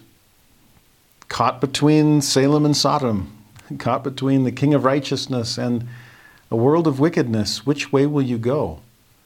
And at this point, the Amorites haven't yet made up their minds fully. And once they fully have, only then will God's promised people come in to possess their promised land. It's amazing to see the long-suffering of God, even as it entailed the long-suffering of Israel, as they suffered through their bondage in hopes that once they were set free physically, they would remain free spiritually and actually deserve, I don't even know if that's the right word, but actually live up to the promises that were part of the promised land. I hope that will help guide some of our conversation in later weeks. But don't let that explanation of Abraham's nightmare get in the way of Abraham's dream come true. I think it's interesting that dream of Egyptian bondage, 400 years, would come right in the middle of cutting the covenants and establishing its confines, and then watching God lead the way through that straight and narrow path. I think it tells us something. That just as the blessings are not outside the confines of covenant, there may be all kinds of obstacles along the way before you get there. So Abraham, follow the straight and narrow. Stay within it. Don't lose patience and don't lose hope or faith. Just keep on following me. I promise the blessings will eventually come, even if it's 400 years later than what you expected. Now, thankfully, the blessing that Abram's most focused on isn't 400 years away. In fact, it's just a couple of chapters away. And that's the birth of an actual seed of his own loins, from his own bowels, literal descendant. So chapter 15 was about Abraham thinking outside the box. 16 is Sarah's turn to think outside the box. Now, to put in perspective just how self-sacrificial she's being here, we need to rewind and go all the way back to Genesis 11. It's when we first meet this family. And Abram and Nahor took them wives. The name of Abram's wife was Sarai, and the name of Nahor's wife, Milcah, the daughter of Haran, the father of Milcah, and the father of Iscah. And then a new verse with only 8 words in it. But Sarai was barren. She had no child. Now, this is the very first time we've met her. And what defines her is what she lacks. Now, you want to talk about the painful irony here, that you are marrying into a covenant that is defined by posterity. And you are a woman who is defined by your barrenness. I'm stepping into a realm where children are everything, and that's the one thing I can't have. It's the one thing I can't offer. Talk about feeling out of place. Talk about feeling like, honestly, I wonder if Sarai feels like the weak link in the covenant chain. God promised Abraham innumerable posterity. Why on earth would he marry me? When I can't give him that, he's starting to think outside the box. Is it my fault because I can't give him children? He's assuming that maybe the seed that God is talking about is this steward that's serving in our household. I will not get in God's way if he is trying to fulfill a promise to my husband. So what can I do? Now, just like within the culture of the time period, a steward kind of functioning as son, a sort of adoption into the family was a possibility. Well, what we see Sarai come up with in chapter 16 is a cultural possibility as well, and it's plural marriage. Now, I realize that plural marriage is something that is fraught with a lot of difficulty for Latter-day Saints because it's part of our more recent history. It's part of the church history of every Christian and Jew and Muslim. It's here in Genesis 16. Ours is just a lot more recent when it comes to the times of Joseph Smith and Brigham Young. And I know that that can be a very touchy subject. If you have a lot of extra time on your hands, you can go back and watch the lesson I gave on D&C 132. And by the way, Abraham and Sarah factor in frequently in that revelation of plural marriage. It was trying to make sense of this chapter that got Joseph Smith even asking God, how is that even justifiable? Well, part of it, cultural constraints, it was allowed at that time. In Muslim countries, it still is. But also, as we learn in D&C 132, it came as a command from God. So just like Abraham sacrificing Sarah was a commandment from God, here Sarah sacrificing self was another commandment as well. Now, the way it's presented in Genesis 16, it's Sarah's idea. But it's her thought of, if I'm the weak link in the chain, then replace me with my handmaid. Abraham's thinking of his servant. Well, I will be thinking of mine. And maybe this is a way for Abraham to have literal seed of the body through my handmaid. Genesis 16:1, now Sarai, Abram's wife, bare him no children. So again, to be defined by what you lack, that's painful. She had a handmaid, an Egyptian, whose name was Hagar. We don't know much about Hagar other than this story. She's brought up in the New Testament by Paul to try to differentiate between spirit of the law and letter of the law, or gospel versus Mosaic law. Fascinating character, according to Jewish tradition. And again, take it all with a grain of salt because we don't have scriptural evidence for this. But it does say that she was an Egyptian. According to Jewish Midrash, which is ancient commentary on the Old Testament, it suggested that Hagar was actually a daughter of Pharaoh, the Pharaoh that Abraham and Sarah had their run-in with when they went down to Egypt. And when Pharaoh was stopped and the hand was stayed, and he realized, I'm getting plagued for something I don't even know what I'm doing wrong, then he realizes, wow, God has this much respect for Abraham and Sarah? Then I do too. And depending on which commentary you're listening to, it was either Pharaoh's idea or it was Hagar's idea. The idea is that Hagar was Pharaoh's daughter, one of them. And that whether Pharaoh suggests it or Hagar suggests it, Hagar becomes a servant, a handmaid of Sarah. The thought being, better to be a servant of that family than a princess in the court of Egypt itself. That's a fascinating commentary. Interesting tradition. In fact, when you get the name Sarah or Sarai, Sarah, but they're both the same root, and it means princess. And so it's really interesting. In some ways, Sarah is a princess, and if that tradition holds any water, then Hagar is a princess too. But it's like Zion versus Babylon again, or Salem versus Sodom again, or Israel versus Egypt again. Where will you place, which kingdom is yours? Which kingdom are you trying to build? And if to whatever degree that tradition might be substantiated, it's a beautiful thought to think of Hagar choosing better a servant in the house of God than a ruler in a worldly kingdom that will go nowhere ultimately. Well, in verse 2, Sarai says to Abram, "Behold now, the Lord hath restrained me from bearing." Notice she didn't blame herself. Instead of saying, "I can't give you children," it was, "The Lord hath restrained me." And don't think of that as blaming God, because it's not shaking her fist heavenward. It's, this is what the Lord has done. For whatever reason, I trust him, I accept his will, the Lord hath restrained me from bearing. So here's the solution I have come up with, my very best intent. I pray thee, go in unto my maid.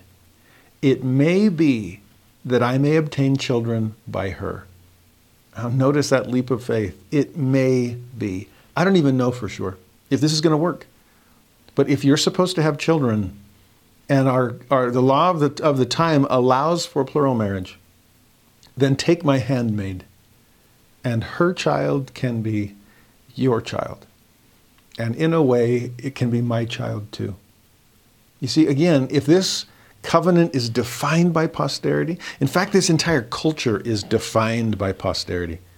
We will see this repeated later when Hannah wants a child and can't have one, when Rachel wants a child and can't have one, and there's this sibling rivalry between Rachel and Leah. We'll see it all in a couple of weeks.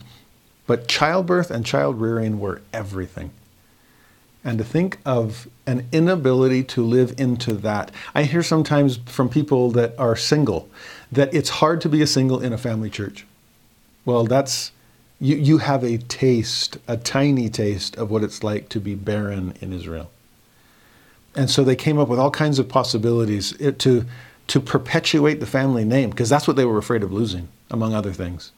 My line will cease to exist. I will be a tree with no branches. So what was the point of my growth if I cannot bear fruit with seed in the fruit? It's supposed to go on, and I can't. So what do we do? Again, plural marriage was one option. Adoption of a steward, we see in 15, was an option. Later we'll see the law of levirate marriage. Levir comes from a Latin word meaning in-law. And so this is a weird one, where if a husband and wife don't have children and then the husband dies, the wife is supposed to marry the brother-in-law. That's where levir comes in, levirate marriage.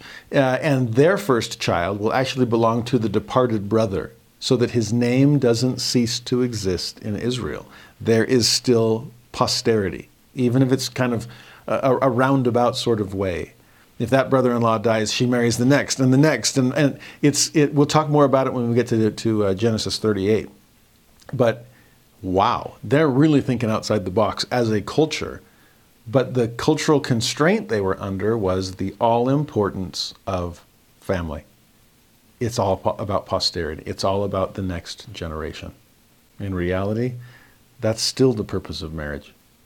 And once we get past the thought of, which is kind of selfish and postmodern, that marriage is all about the self-fulfillment or self-satisfaction of the partners in the marriage, once we get past that and realize that marriage is about the next generation, it changes everything.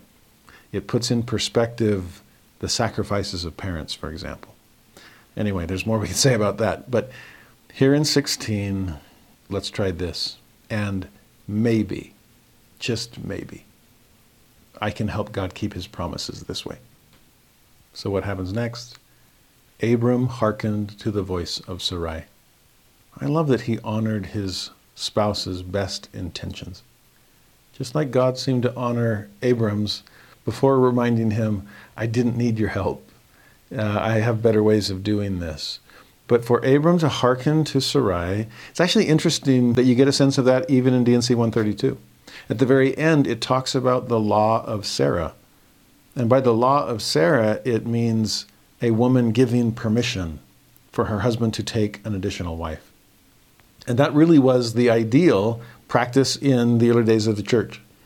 When plural marriages were solemnized in the Utah period, interesting marriage ceremony where it would be the first wife that would take the hand of a plural wife and put it into the hand of her husband.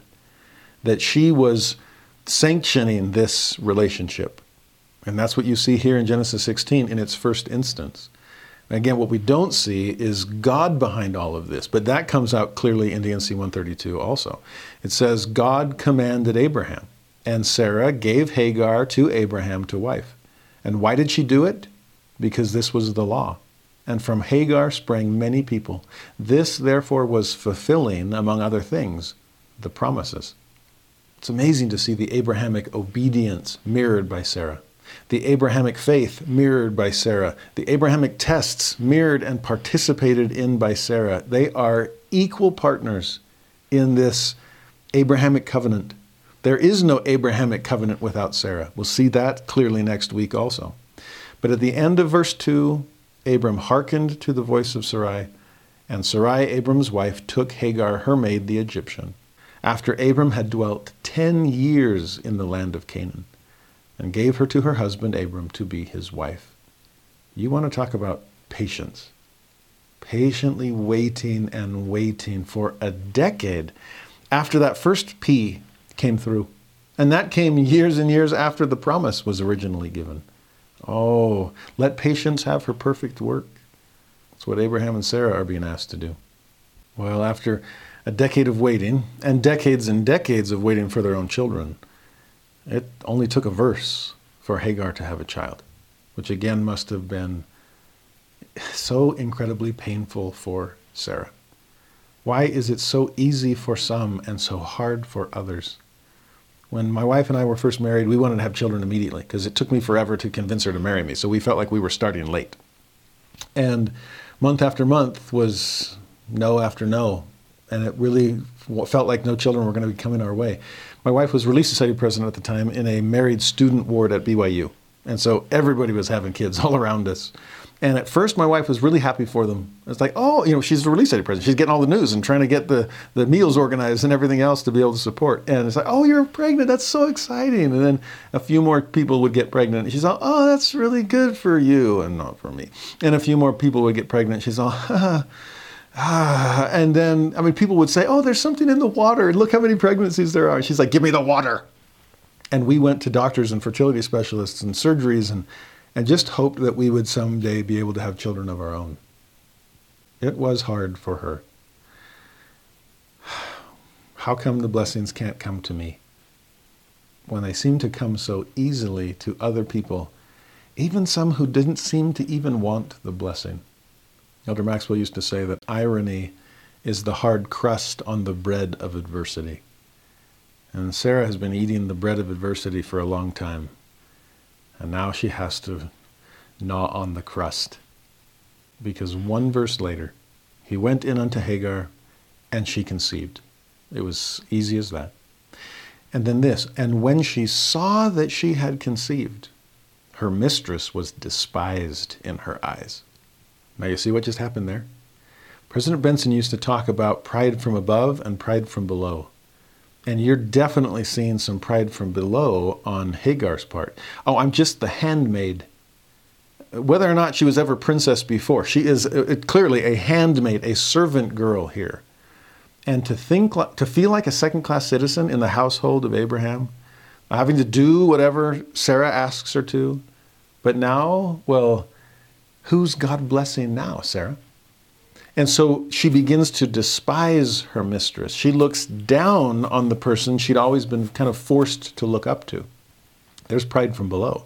Well, unfortunately, pride from below is usually met with pride from above. And what ends up happening next, when Sarai realizes that, she says to Abram, my wrong be upon thee. Now, according to some other translations, it's a little clearer. The contemporary English version says, it's all your fault. Okay, so she wasn't blaming herself or God about her first situation, but once it got even worse, and now Abraham does have literal posterity, or at least he's about to within the next 9 months, there is fault finding now. There is blame, and she's pointing it at Abraham. She goes on, I have given my maid into thy bosom. And when she saw that she had conceived, I was despised in her eyes. The Lord judge between me and thee. Now, I would be the last to disparage Sarah here. Just like I would be the last to disparage Emma Smith for the way she responded to plural marriage. It was brutally difficult for pretty much everybody, but especially for Emma, who'd never felt she'd had anything of her own, no home, no life, and now no husband to claim as solely hers. Brutally difficult challenges and tests. And there were times that she accepted, and times she rejected. Times she submitted to the will of God, and times that she just could not overcome her own will. And I think if we're honest with ourselves, we get it, because we see the same struggle whenever we look in the mirror. One of the things I love about Genesis 16 is you see humanity here. And I think sometimes we want to whitewash every scriptural story or every episode of church history, and I'm not trying to shine lights on people's problems, but I'm grateful when people are open and vulnerable enough to say, on my best days, I'm a saint, and on my worst days, I'm a sinner. And thankfully, I'm a saint, which means I'm a sinner who keeps on trying. Emma kept on trying. Joseph kept on trying. Sarah keeps on trying. But there's some humanity here. And I'm grateful to be able to see it in someone I look up to, or I'd have no hope for myself. In a way, we're seeing Sarah come down to her natural woman level. Has this ever happened to you where you are kind of caught up to a level of Christ-like attributes far above your normal range? And you find yourself doing something almost superhuman in its spirituality. Something like you forgave someone you never thought you'd be able to. Or you gave a fast offering so generous that you were shocked that you could write the check. Well, have you ever come down from that and then wondered, like, what was I thinking? Where the natural man or woman kicks back in and you're like, how? I forgave them? They never deserved that. Or I was a little too generous there. What was I thinking? There was some other stuff I'd rather be spending that money on. You know what I mean?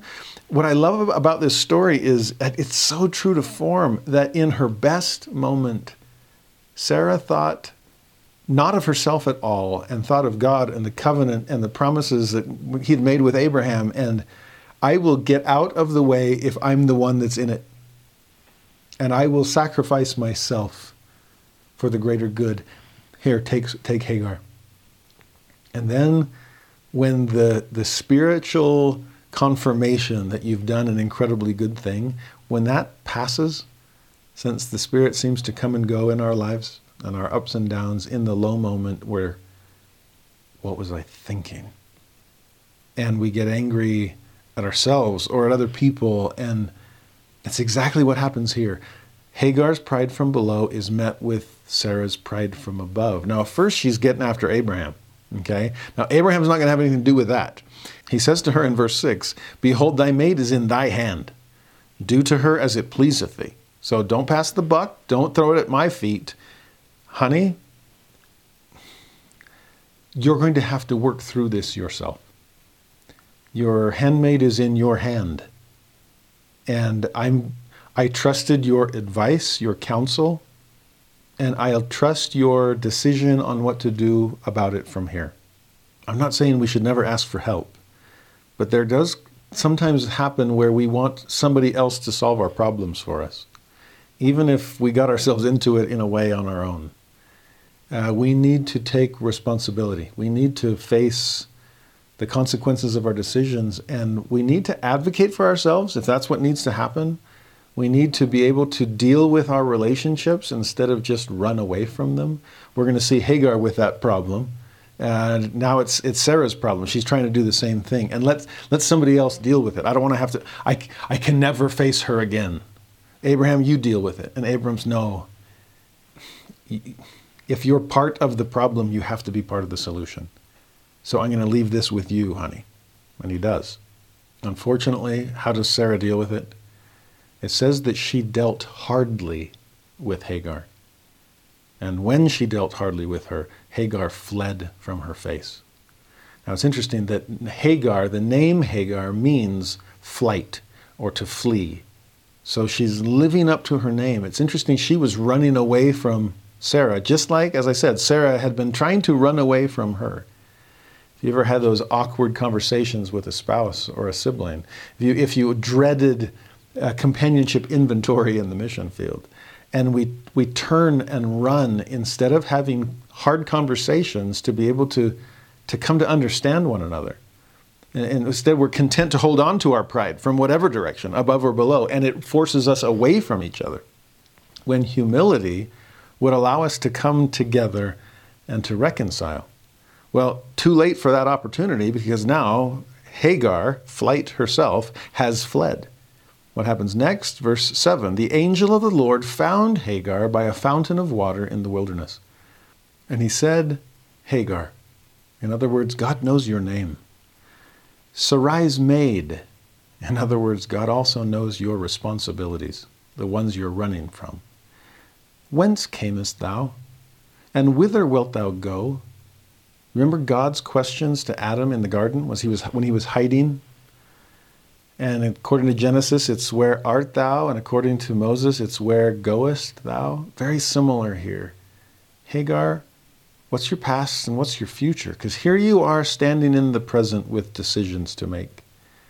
And fleeing from your past is no way to decide upon your future. So, where'd you come from? Where are you going? Let's make these decisions intentional, shall we? She responded, I flee. Yeah, I'm living up to my name. I flee from the face of my mistress, Sarai. Now, verse 9, the angel says unto her, return to thy mistress and submit thyself under her hands. In other words, face the consequences of your behavior. It's partly your own doing. In terms of that pride from below sparked that pride from above.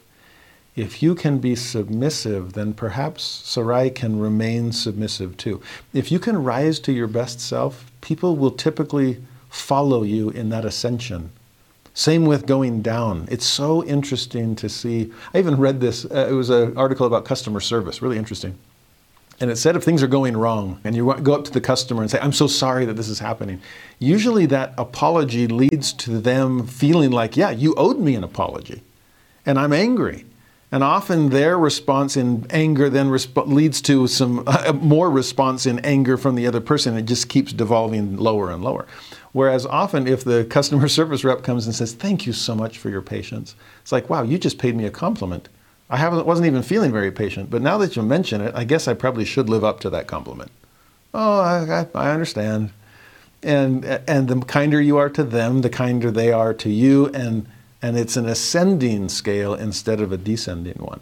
I love that the angel is telling Hagar, don't give in to your natural self either. Don't just run away, because that's what defines you. Turn around. In fact, those two words, return and submit. Pretty good synonyms for repentance, right? Pretty good indicators that she is coming back up to her better self. In our own relationships, especially when there's friction and awkwardness, that's pretty good counsel to follow. Don't run away from those conflicts. Don't try to avoid the awkward conversation, because the only way that you'll get to a better place, the two of you, is by facing one another, returning and submitting, and hopefully submitting to God as He tries to lift us above our natural man or woman selves.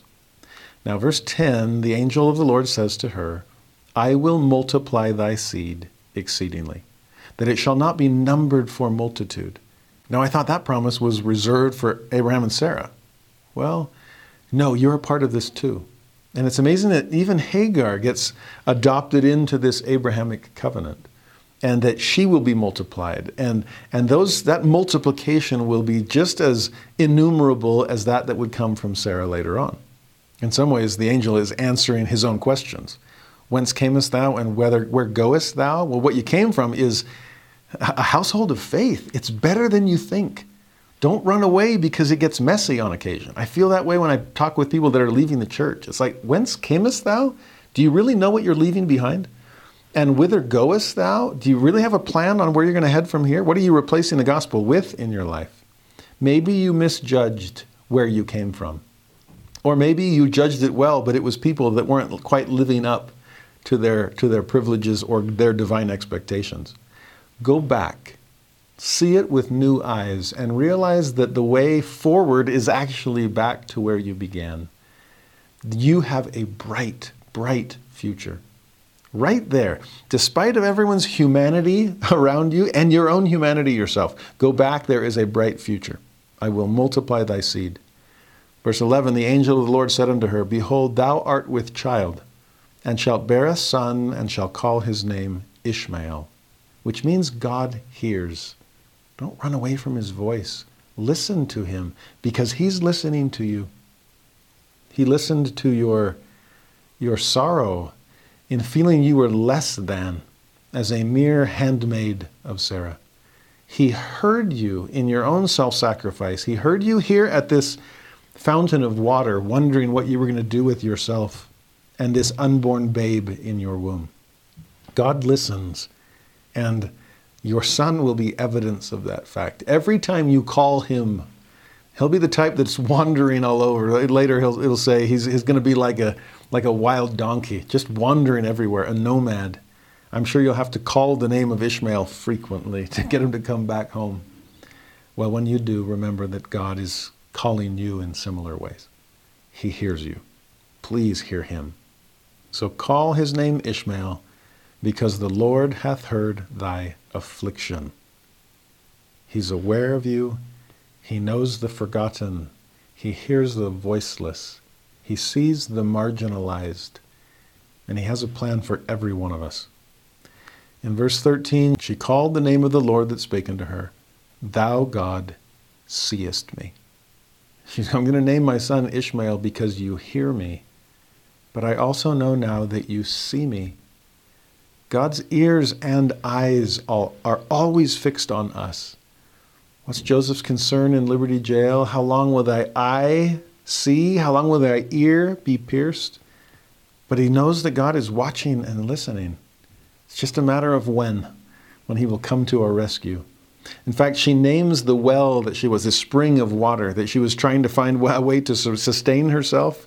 I can leave this well because God will sustain me. I know that now. He hears and sees. So she names her son Ishmael, God hears, and names the well Beer Lahai Roi, which means the well of him who liveth and seeth me. And the chapter ends with her returning as commanded, submitting to her mistress, giving birth to this son Ishmael, with Abraham now being 86 years old. By the way, it is interesting detail. Hagar bare Abram a son, and Abram called his son's name, which Hagar bare, Ishmael. Which proves that once again, Abraham was willing to listen to his wife. This chapter started with him honoring the decision of Sarah. It ends with him honoring the decision of Hagar. Because it was God who chose the name Ishmael, but it was Hagar that he told about it. So when the baby finally comes and Abram names him Ishmael, well, Hagar must have told him, and he believed. He's trying to develop celestial relationships all across the board. Now, chapter 17, then, is where we'll end today. And it's an incredible chapter. If you keep an eye out for the word covenant, especially everlasting covenant, you'll see it over and over and over. If you look for words like fruitful and multiply and seed, you'll see that the focus of this chapter, just like the focus of the Abrahamic covenant, boils down originally to the promise of posterity. So verse 1, when Abram was 90 years old and 9, so 13 years have passed since we finished chapter 16, a lot more water under the bridge. with Ishmael growing up, but Abraham and especially Sarah growing old. The Lord appeared to Abram and said unto him, I am the Almighty God. Walk before me. Be thou perfect. Now, the focus on Almighty. Remember last time we talked to him, I'll be your shield and your reward. Oh, but how can you do it and how can I know it? Well, remember who I am. I'm the Almighty God. Nothing is too hard for me. So Abraham, trust in that, believe in me, and walk before me and be perfect. Now, perfect doesn't mean sinless here. The Hebrew would suggest completeness and wholeness, to be as blameless as you possibly can, which, as we've learned recently, worthiness is not flawlessness, okay? But try to be as blameless as possible. By the way, it's the same word that's used for lambs without blemish. That's what God is hoping for, okay? Can we live into that? I'm Almighty. Will you be worthy of my use of divine power? Verse 2, I will make my covenant, our key word for this chapter, between me and thee, and will multiply thee exceedingly. There's the key promise. So reminders and renewals of the covenant. Here's the rainbow all over again. Verse 3, and Abram fell on his face. And God talked with him, saying, as for me, behold, my covenant is with thee. Thou shalt be a father of many nations. Just like you wanted way back when we started this lesson. Verse 5, neither shall thy name any more be called Abram, but thy name shall be Abraham. For a father of many nations have I made thee. Interesting use of the past tense there, by the way. A father of many nations have I made thee. What? I've got one kid. He's 13 years old. He wasn't even from the wife that I chose for myself. Well, patience, son. If you remember Abinadi's language, speaking of things to come as though they already had come. There's faith in the future for you. Well, I'm calling you a father of many nations already because I've made you that. Just like Eve was the mother of all living before she even had a child. Abram, in fact, you've outgrown that name. Like I said, I apologize. I keep switching back and forth between Abram and Abraham. Here's when we finally can leave Abram behind and know that we're with Abraham solely from this moment forward. Abram, Ab, like as in Abba, father, that Jesus says, Ab means father, and Ram means high or lifted up. Abram then means a high or exalted father. By the way, somebody once pointed out, isn't it interesting that in the Book of Mormon, where there is a high stand, it's called the Ramiyamtum. Joseph didn't know any Hebrew when the Book of Mormon was published. And it's interesting that a high stand would include that Hebrew word for high or lifted or exalted. Interesting. Anyway, he is an exalted father, a high father. But more than that, if we're talking stars of heaven and sands of the sea, you are a father of multitudes. And so Avram needs to turn into Avraham. And Abraham means father of a multitude. You're going to live up to that name. Believe me. He keeps repeating the promise. Verse 6, I will make thee exceeding fruitful. I will make nations of thee, and kings shall come out of thee. Verse 7, I will establish my covenant between me and thee, and thy seed after thee in their generations, for an everlasting covenant, to be a God unto thee and to thy seed after thee. I'm choosing you because you chose me. Please raise your posterity to do likewise. In verse 8, I will give unto thee and to thy seed after thee the land wherein thou art a stranger, all the land of Canaan, for an everlasting possession, and I will be their God. See all these P's coming together, posterity and promised land, that goes hand in hand. Now, verse 9, God says to Abraham, thou shalt keep my covenant, therefore, thou and thy seed after thee in their generations. Remember, this is a covenant, after all, which is a two-way promise. You do your part, I will do mine. Guaranteed. I, the Lord, am bound when you do what I say. If you don't, you have no promise. So please keep your word so I can keep mine. Now, verse 10, this is my covenant, which ye shall keep, between me and you and thy seed after thee. Every man-child among you shall be circumcised. Verse 11, he explains what that is. You shall circumcise the flesh of your foreskin, and it shall be a token of the covenant betwixt me and you. Now, remember last week when we talked about a covenant God had made with Noah, and same one he'd made with Enoch, and that there was a token of the covenant to help both parties remember? That would be the rainbow, the bow in the cloud. And the way God first said it was, I will look upon it and I will remember the covenant. That's what tokens are for, to remind us of things. And what's interesting about tokens of covenants is that the token is usually inherently connected to the covenant. Again, if it's supposed to be a reminder, it helps if the reminder actually seems to fit, right? So if part of the rainbow is connecting heaven and earth, well, what a good reminder that Zion connects heaven and earth, and Zion went up, but it will also come down. Good reminder. Or the fact that it's a reminder God won't flood the earth again. Well, whenever it starts to rain and you start getting a little PTSD, wait for the rainbow and it will again, okay, it's going to stop. Okay, he's not going to do that again. Well, in a similar way, the covenant here revolves around posterity, seed, having children.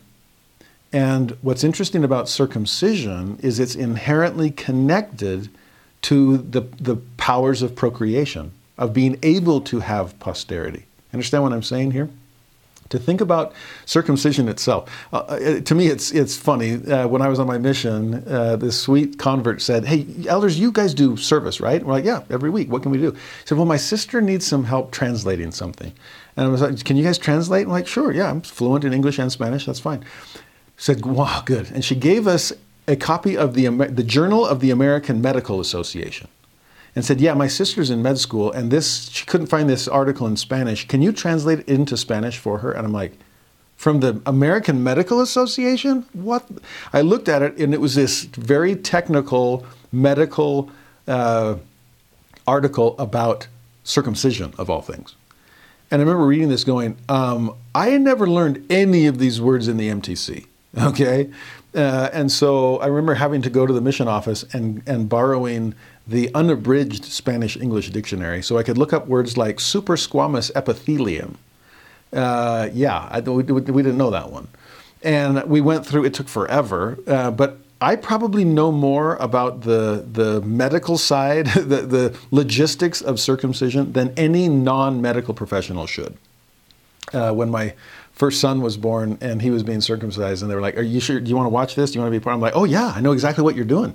I mean, the word circumcision, cision is cut like an incision. Circum is around like circumference. And so circumcision is a cutting around. And it's interesting later, Paul will talk about the circumcision of the heart. That's what really God is after. To cut off the outward covering of the heart. I mean, remember the problem Enoch was up against. Their hearts have waxed hard. Well, then you need to cut off the outward shell so that God can reach you. You need to remove the outer covering so that you are truly exposed to the all-seeing eye of God. Now, take that concept of circumcising the heart and then couple it with the focus of the covenant, which is on procreation. And then circumcision becomes such a fascinating, a powerful symbol and reminder, therefore a powerful token of the covenant, so that hopefully every son of Abraham is reminded frequently, I've made promises with God. And they affect more than myself. They affect my posterity. And so I will be as virtuous as the daughters of Oneida. I will be as obedient as Abraham himself. I will be as self-sacrificial as Sarah was. I will be as willing to establish peace as Melchizedek, the king of Salem himself. There is so much bound up in this token of the covenant. And it's meant to be a frequent reminder of promises made in hopes they become promises kept. Now, verse 12, he that is 8 days old shall be circumcised among you. Every man-child in your generations. He that is born in the house, picture born in the covenant, or bought with money of any stranger, which is not of thy seed, picture those that are adopted into the house of Israel. every male circumcised on the 8th day. 8th day, by the way, if the first week lasts for 7, then what does that make the 8th day? A new beginning, a new creation. And to see this newborn child get born again through circumcision. In fact, the JST of that verse says, I will establish a covenant of circumcision with thee, and it shall be my covenant between me and thee and thy seed after thee in their generations. Here's the addition, that thou mayest know forever that children are not accountable before me until they are 8 years old. Interesting parallel. So circumcision on the 8th day is supposed to point us towards a necessary rebirth on the 8th year. That you can be covered by the atonement of Christ automatically those first 7 days before you are uncovered in a circumcision. You are covered those first 8 years of life until at the 8th year, having arrived at the years of accountability. You are now exposed to the demands of justice, and you will have to be covered by the atonement of Christ if you hope to stay clean. Again, there's something beautiful about the number 8 as a symbol of new beginnings, a new week, a new creation. So let me repeat it in verse 13. He that is born in thy house, he that is bought with thy money, must needs be circumcised, and my covenant shall be in your flesh for an everlasting covenant. Remember we talked about cutting covenants? It's the verb they used. Oh, to cut this covenant within the flesh. It's something you wear. It's something you bear. It's something you are. And to think of just the physical nature of these spiritual truths, how tokens of covenants are amazing like that. Now, so far, that's the male side. Verse 15 is the female side. God said unto Abraham, as for Sarai thy wife, thou shalt not call her name Sarai, but Sarah shall her name be. Now this one's a little trickier because in reality, there's not a significant difference between Sarai and Sarah. They both mean princess. I've read some commentators suggest that, well, Sarai is more personal, because I is the ending that means mine. So Sarai is more my princess, whereas Sarah is more princess in general, which might speak to the reality here that she's not just your little princess, Abraham. This is the princess of the world. If you're the prince of peace, she's the princess of peace. And the covenant is meant to bless all nations. It's kind of like Hagar, if she was a princess. Well, here's Sarah as the ultimate princess, a daughter of the king. And so just like my name is upon you, Abraham, you father of the multitudes, my name is upon my daughter Sarah. She is my princess, not just yours. Now there's no female token of the covenant to mirror this male token of the covenant. And maybe part of that has to do with if it's in the flesh, then how do you do that? I can't speak to that. What's interesting, though, is a symbol that we will see later through Scripture. Because, again, if seed is the focus, picture fruit bearing seed. Picture in terms of biology and anatomy, male, seed, female, seed. I'll put it this way. We'll get to this at the end of Exodus when we see the high priestly robes and their symbolism. And around the hem of the robe were these woven pomegranates, which seems really weird. Now, again, we'll talk more about it then, but a pomegranate is actually an incredible symbol or token of the covenant, if you want to call it that, for seed. Because open up a pomegranate. I mean, it's one thing to cut into an apple, and yeah, there's some seeds there. But you really want to have seeds take pride of place in a fruit, open up a pomegranate. It's amazing. And so pomegranates have become symbolic of fertility and the ability to have posterity and seed. Some, according to Jewish tradition, that might have even been the forbidden fruit. We always refer to it as the apple, but it doesn't say what the forbidden fruit was. Actually, if you think of the word pomegranate, it comes from the words meaning apple and seed. or grains. It really is an amazing word. And to picture the pomegranate as this promise, this token, this reminder that there is seed within you, Abraham and Sarah, and I will bring forth that seed miraculously until we fill the earth with thy posterity, just as the stars of heaven and the sands of the sea. God promises in verse 16, I will bless her and give thee a son also of her. Yea, I will bless her. She shall be a mother of nations. Kings of people shall be of her. And you picture Abraham going, wait, are we still talking about Sarah? Or did you switch back to that other princess? Did you switch back to Hagar? Because that ship has sailed, okay? But just like I was thinking outside the box, that's why she was thinking outside the box. And the miracle came. We are so grateful for Ishmael. And yeah, it was tricky with pride from above and pride from below, but they've worked through it, and I think we're good. So we're content with that. He says that in 18. Abraham said unto God, oh, that Ishmael might live before thee. It's almost like, again, he's giving God an easier out. Hey, all we needed was a wife and a child, and I'm good to go. We've got Ishmael, and you promised Hagar that you would multiply him, and you can keep your word that way. I love the thought of God suggesting to Abraham here, my word wasn't just to you. It was to Sarah also. So just like you wondered, well, is it metaphorical? No, Abraham, it's literal. And then when Sarah wondered, well, is it just through Abraham? No, it's through you too. So yes, I will multiply Ishmael, but there is an Isaac on the way.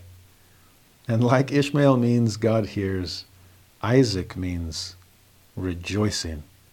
It even means laughing. Because sometimes it's hard to tell the difference between laughing and rejoicing. Well, the one often is exhibited by the other. In fact, I skipped that verse 17. As soon as he hears that promise from God, no, it's Sarah, it's her, it's her, it's her. He fell upon his face and laughed. He Isaaced, okay? He said in his heart, shall a child be born unto him that is 100 years old? Are you kidding? And shall Sarah that is 90 years old bear? And there he is, laughing to himself. That's the best one I've heard in a long time, God. There's no way that's possible. We'll see some more laughter next week on Sarah's part. They're both Yitzhakim, they're both Isaaking, and Isaac will come as a result of their shared rejoicing. In verse 19, God said, Sarah, thy wife, shall bear thee a son indeed.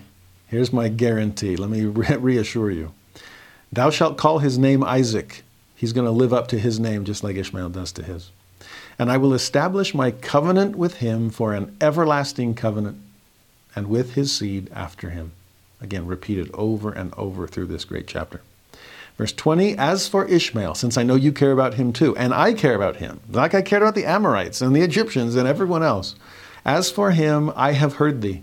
Behold, I have blessed him, and I will make him fruitful and will multiply him exceedingly. 12 princes shall he beget, and I will make him a great nation. Just as there would be the 12 tribes of Israel a few generations away, there will be the 12 tribes of Ishmael. And one, Isaac, will bring the house of Israel into existence, and the Arab nations will come through Abraham and Ishmael. Amazing, these parallels. In fact, it's interesting to see how much repetition there is, even on the ones that we tend to think of as the non-chosen. God has blessings for everyone. He is inclusive, even with his exclusivity. And so we see today, I'm going to bless Hagar abundantly, even though Sarah is the one I've chosen. I'm going to bless Ishmael abundantly with 12 tribes of his own, even though Isaac and then Jacob/Israel is where the birthright will go. We'll see it between Jacob and Esau, that Esau lost the birthright, but he didn't lose blessing. And so many of the blessings God promised Jacob, he also promised Esau, just not the responsibility to make you a minister and make sure that you bring the rest of the family home. We got to keep that in mind, especially if there's any sense of pride from above on our part. Because like I said, it'll only spawn pride from below from someone else. God is no respecter of persons. He loves them all. He only chooses those who choose him and chooses them to choose everyone else. Never lose sight of that. Now verse 21, my covenant will I establish with Isaac. So I'm going to bless and multiply Ishmael, but my covenant is with Isaac, which Sarah shall bear unto thee at this set time in the next year. And then 22, he left off talking with him, and God went up from Abraham. Interesting what a short conversation that seemed to be, and just how abrupt. Okay, here it is. This is a blessing, and laugh what you will, but there it is. I'm going to do it indeed. And then he leaves off talking, and Abraham's left to himself. I love that God doesn't belabor the point and doesn't keep trying to convince Abraham that this is really the case. It's like, nope, here's my word, and I'm going to leave you to believe it or disbelieve it at your blessing or your peril. Choice is yours. The scriptures tend to leave us with that. Here it is. Take it or leave it. Judge for yourself. Well, Abraham believes. He trusts. That's the nail in the sure place. There's the nursing father that will raise, these children of promise. I believe that. And God counts it to him for righteousness. He believes and he acts upon it. In fact, the way the chapter ends, 23, Abraham took Ishmael his son and all that were born in his house and all that were bought with his money, every male among the men of Abraham's house, and circumcised the flesh of their foreskin in the selfsame day, as God had said unto him. Now remember, Ishmael's 13 years old, and the other male members of Abraham's household are going to be a huge spectrum of ages. And circumcision is best performed on an infant that doesn't know what's happening. It's amazing to think, wow, are we really going to do this? This token of the covenant is, are we sure there's no other rainbow options? That seems to be simpler. But it's amazing that Abraham obeys immediately. The same day you asked, I will enter into that covenant. I do believe you. I trust you. And although I might have to wait for the fulfillment of the covenant, I'm not going to make you wait on me keeping my part of it. And so that very self-same day. And then later in verse 26, in the self-same day was Abraham circumcised and Ishmael his son. I love that he didn't hold his son or his servants to any standard he wasn't willing to live up to himself. This commandment applies to all of us. It especially applies to me. So I'm not just asking you to do it. I will lead by example here. The Father walked the covenant path before me, that pillar of fire and cloud of smoke. I am walking right after him, and you're welcome to join me. I pray that you will. Now, as we conclude today's lesson, I wanted to share one last thought with everybody. I received an interesting email recently by one of you wonderful viewers out there with a really personal and vulnerable question. It was more personal than doctrinal, although it was doctrinal too. And the question was about the Abrahamic covenant. Not so much what is it, but rather why is that so important? The way that this woman phrased the question was interesting. She said, I just don't get the draw of the promises God gives to Abraham. I've never really understood why I would want posterity as the sands of the sea, an eternal increase and to become a ruler and have angels subject to me. I mean, every time I read about the Abrahamic covenant in the Old Testament or Doctrine and Covenants, I'm left feeling pretty uninterested in that future that's promised, or at best, neutral. She went on and then later kind of encapsulated her questions in this way.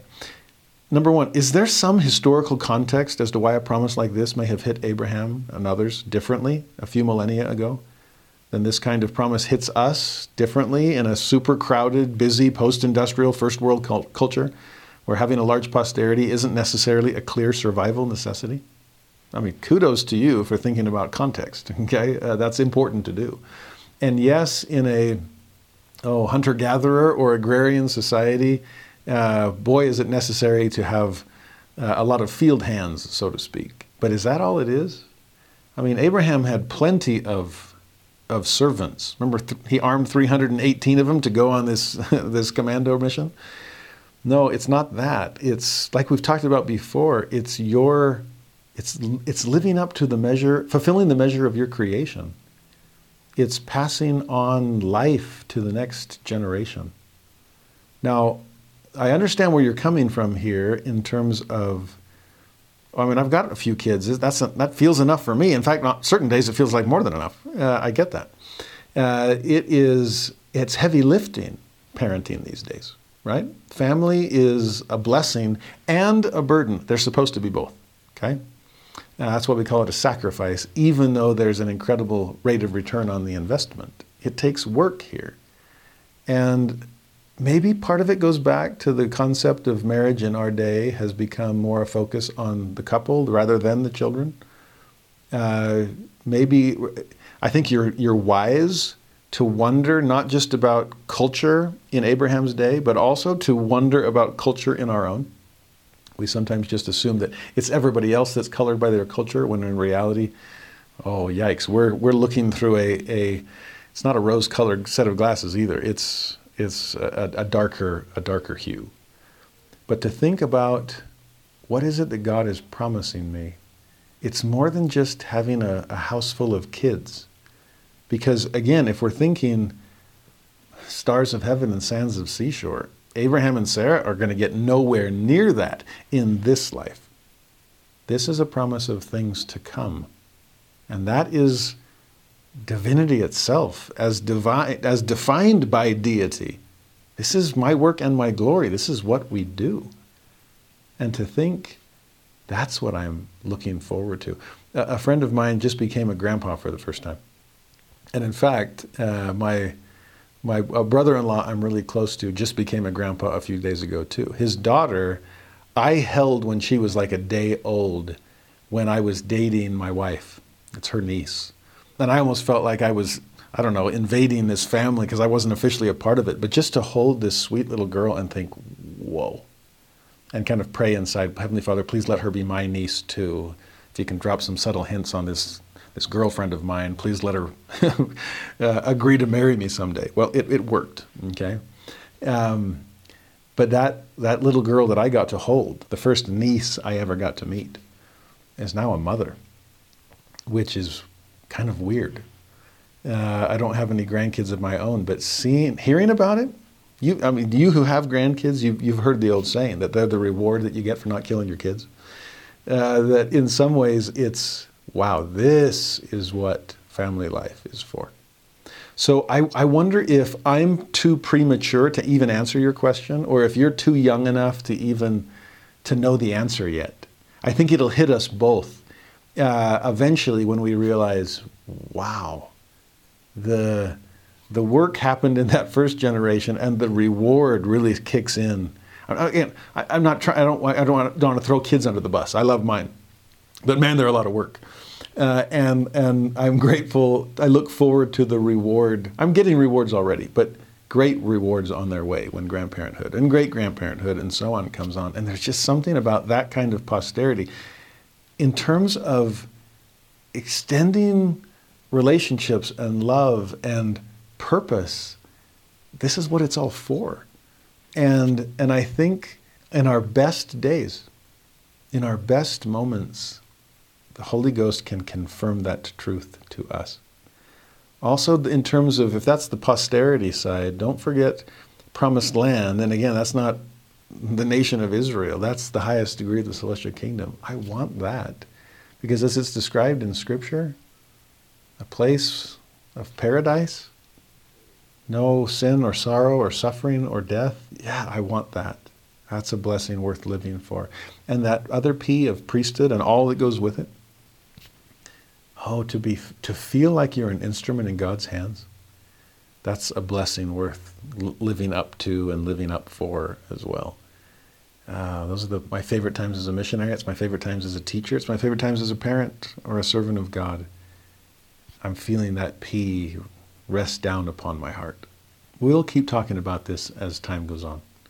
Whenever we see a Rachel or a Sarah or a a Hannah or an Elizabeth next year, whenever we see someone that feels like they're not yet living into that, we'll see it with the eunuchs of Israel in Isaiah 56. We'll see it all over the place.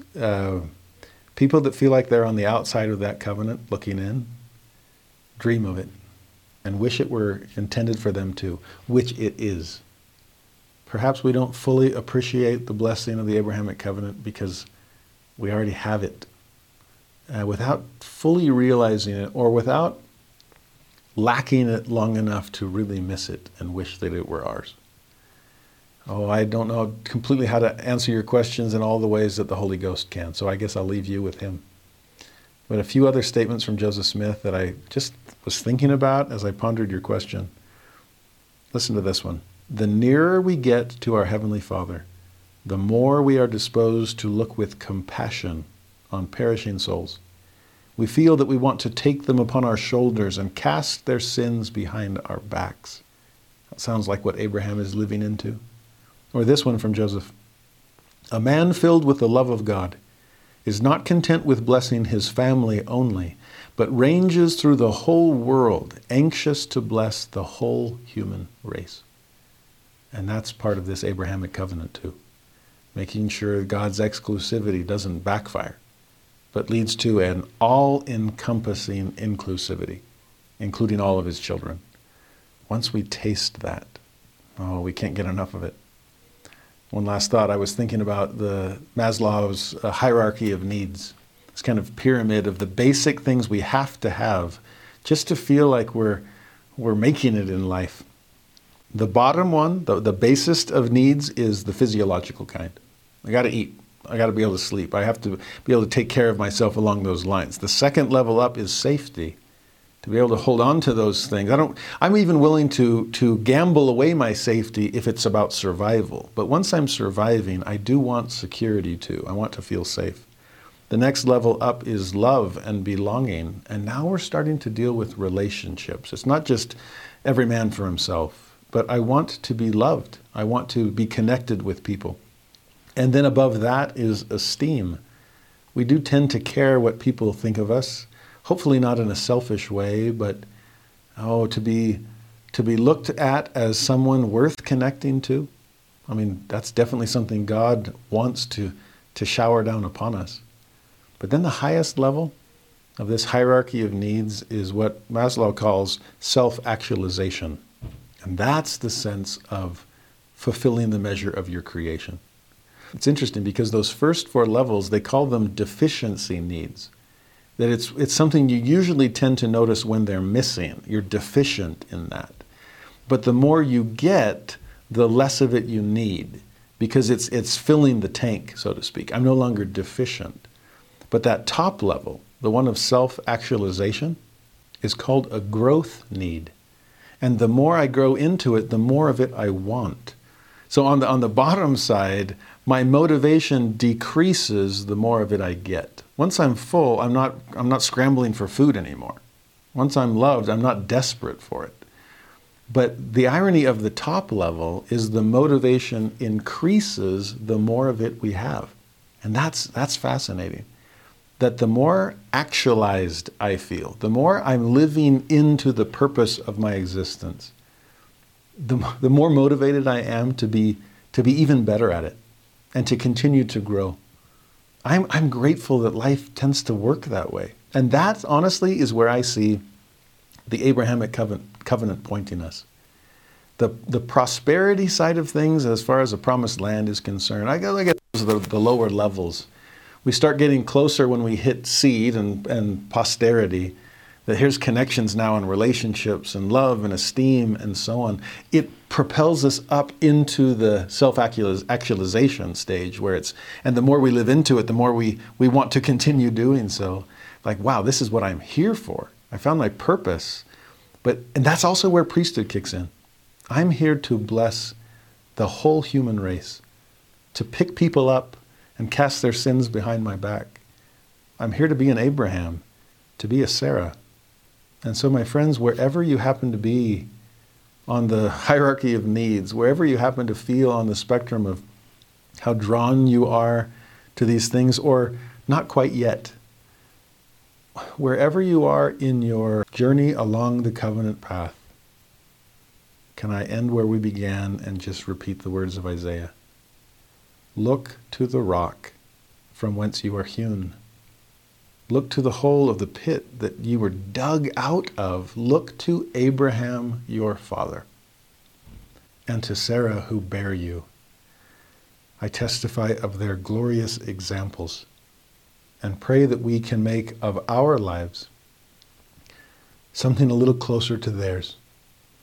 May we become a little more Abrahamic ourselves in the way we approach our tests and trials, in the way that we seek the blessings and promises of God, in the way that we keep our covenants, and the way that we exercise our faith.